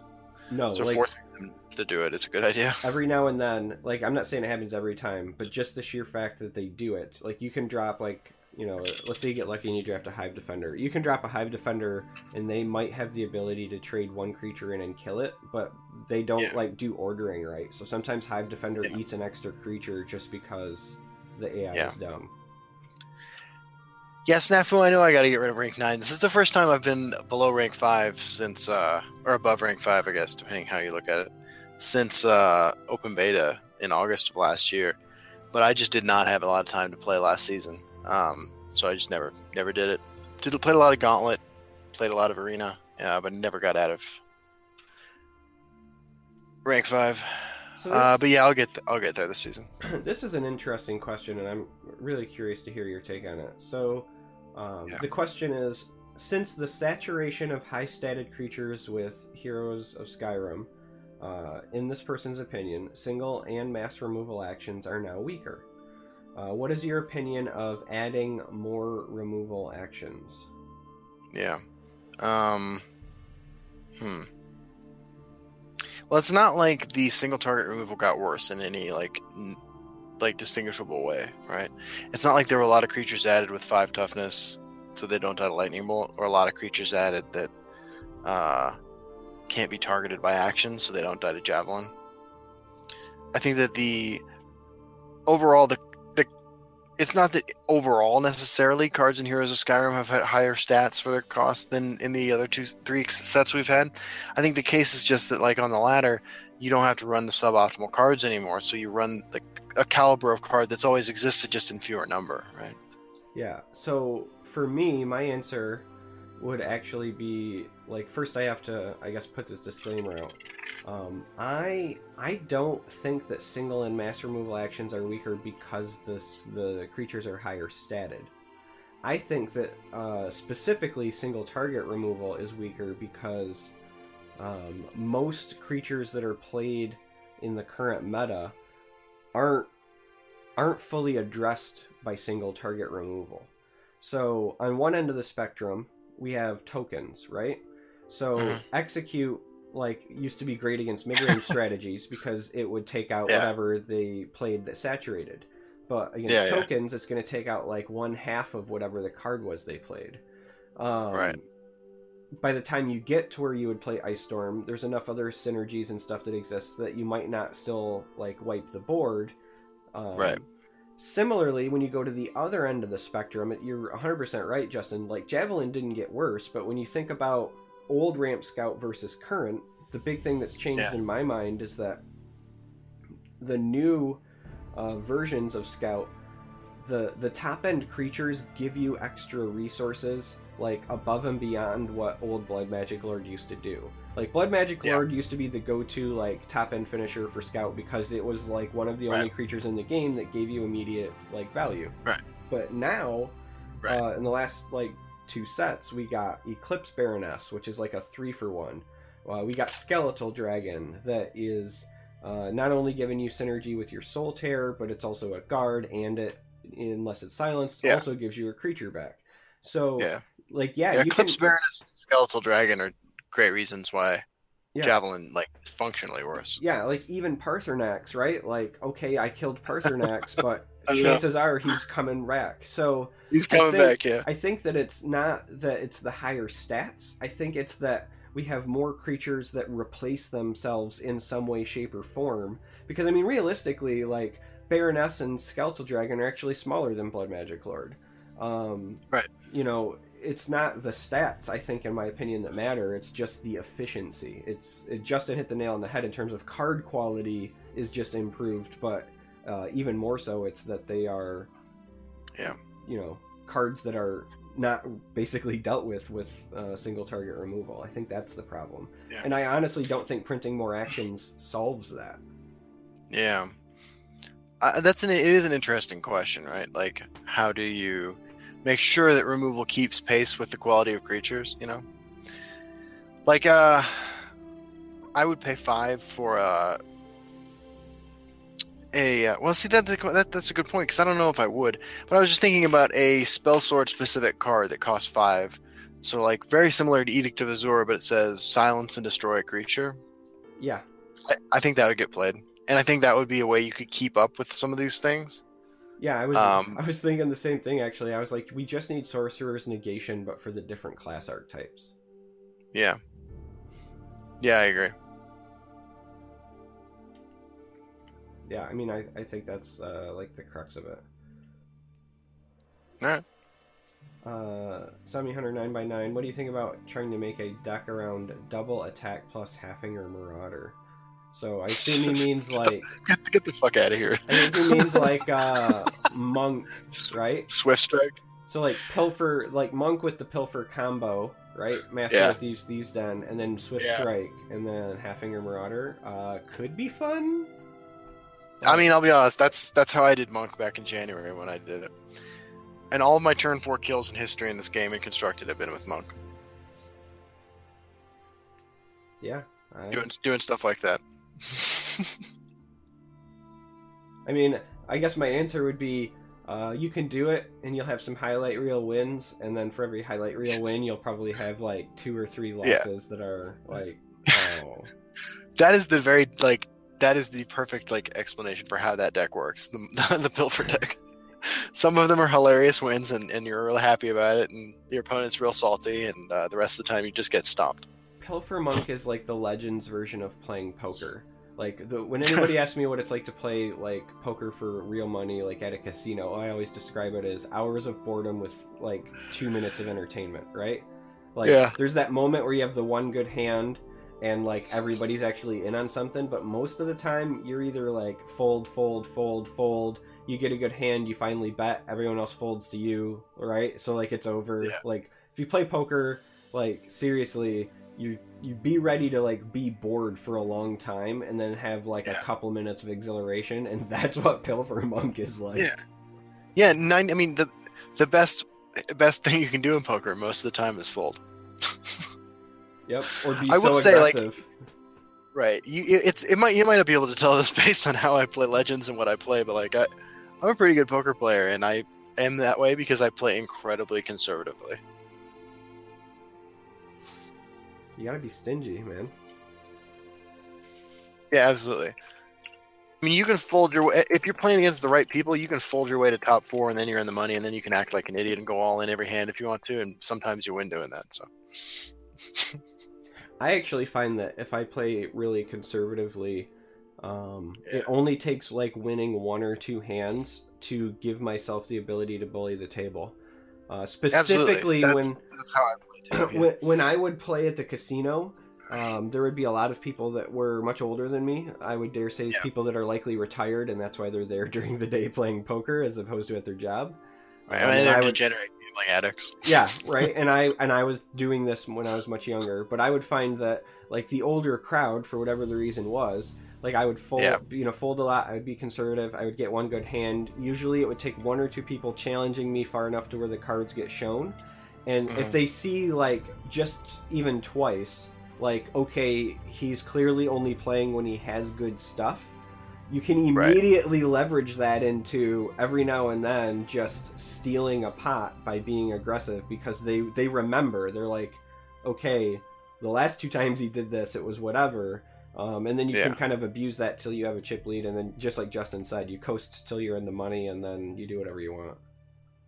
Yeah, and that's the best time. Like, I'm not gonna lie, like it's a lot of fun to be like, I got ace 3, like I raise. You know what I mean? Or for that matter, I mean, I've won hands with 2-7 because I was playing the way we were just talking about, Yeah. And anyway, yeah, I love poker, but I used to play a lot more actually. Legends took up most of the time that I spent playing poker. Yeah, I kind of love poker too, and I purposefully stay away for the because it's not free to play. Exactly. And I mean, I will say too, like I'm better at poker than I am at Legends, but it's because like there's a certain skill set that like makes you better at poker that doesn't really translate to Legends, and like I don't have a whole lot of patience. I was actually going to say the other big advantage like to poker, you can't really meme in poker, right? Like the best you can do is go all in with 2-7 off. I challenge that. I was about to say the best you can do is show up at the casino dressed like Orc. Oh shit! Like that is a meme that you can do. I could. Orc's in an interesting place because at the end of his last appearance, he after he met God, he decided he was going to go and play Soul Arena all the time and stop worrying about winning. So I'm not sure like what I'm supposed to do with that. Like his storyline is getting kind of complicated. That's funny. So the Naruzi asked if anybody wanted to test Singleton. I'm just going to go ahead and throw this out. If people want to like arrange testing, I'm opening up my Discord now. I'm going to create a text channel and a voice channel. So I'll name it Singleton, and if people want to hop in and test it or organize things, feel free to use my Discord to coordinate. That's a good idea. So I just wanted to throw that out because I do think that's fantastic. And as we said earlier, it is not fun as of right now to test your Singleton on the ladder or on casual. So, yeah, I mean it's not terrible, but it's not fun either. Hey, I think I gotta get out of here, man. I gotta get up real early. I know. I appreciate you. This is a good one. I needed this today, man. I needed it as well after a long week. That's why I told you, like, no, we're not postponing this, man. Like, that's what's up. And congratulations again on your anniversary. Okay. Well, I appreciate it. Yeah, that's what's up. And thank you all in the audience for participating and coming and hanging out with us as usual. This is always a lot of fun. If you have ideas for things you want to see us do or talk about in the future, you can tweet them at us or message Charmer on Discord. I really only log into Discord on Friday nights. But yeah. All right. Well. Go team. Go team. We'll see you next time. See you next week. Same goofy place, same goofy channel. Same cat channel. Meow.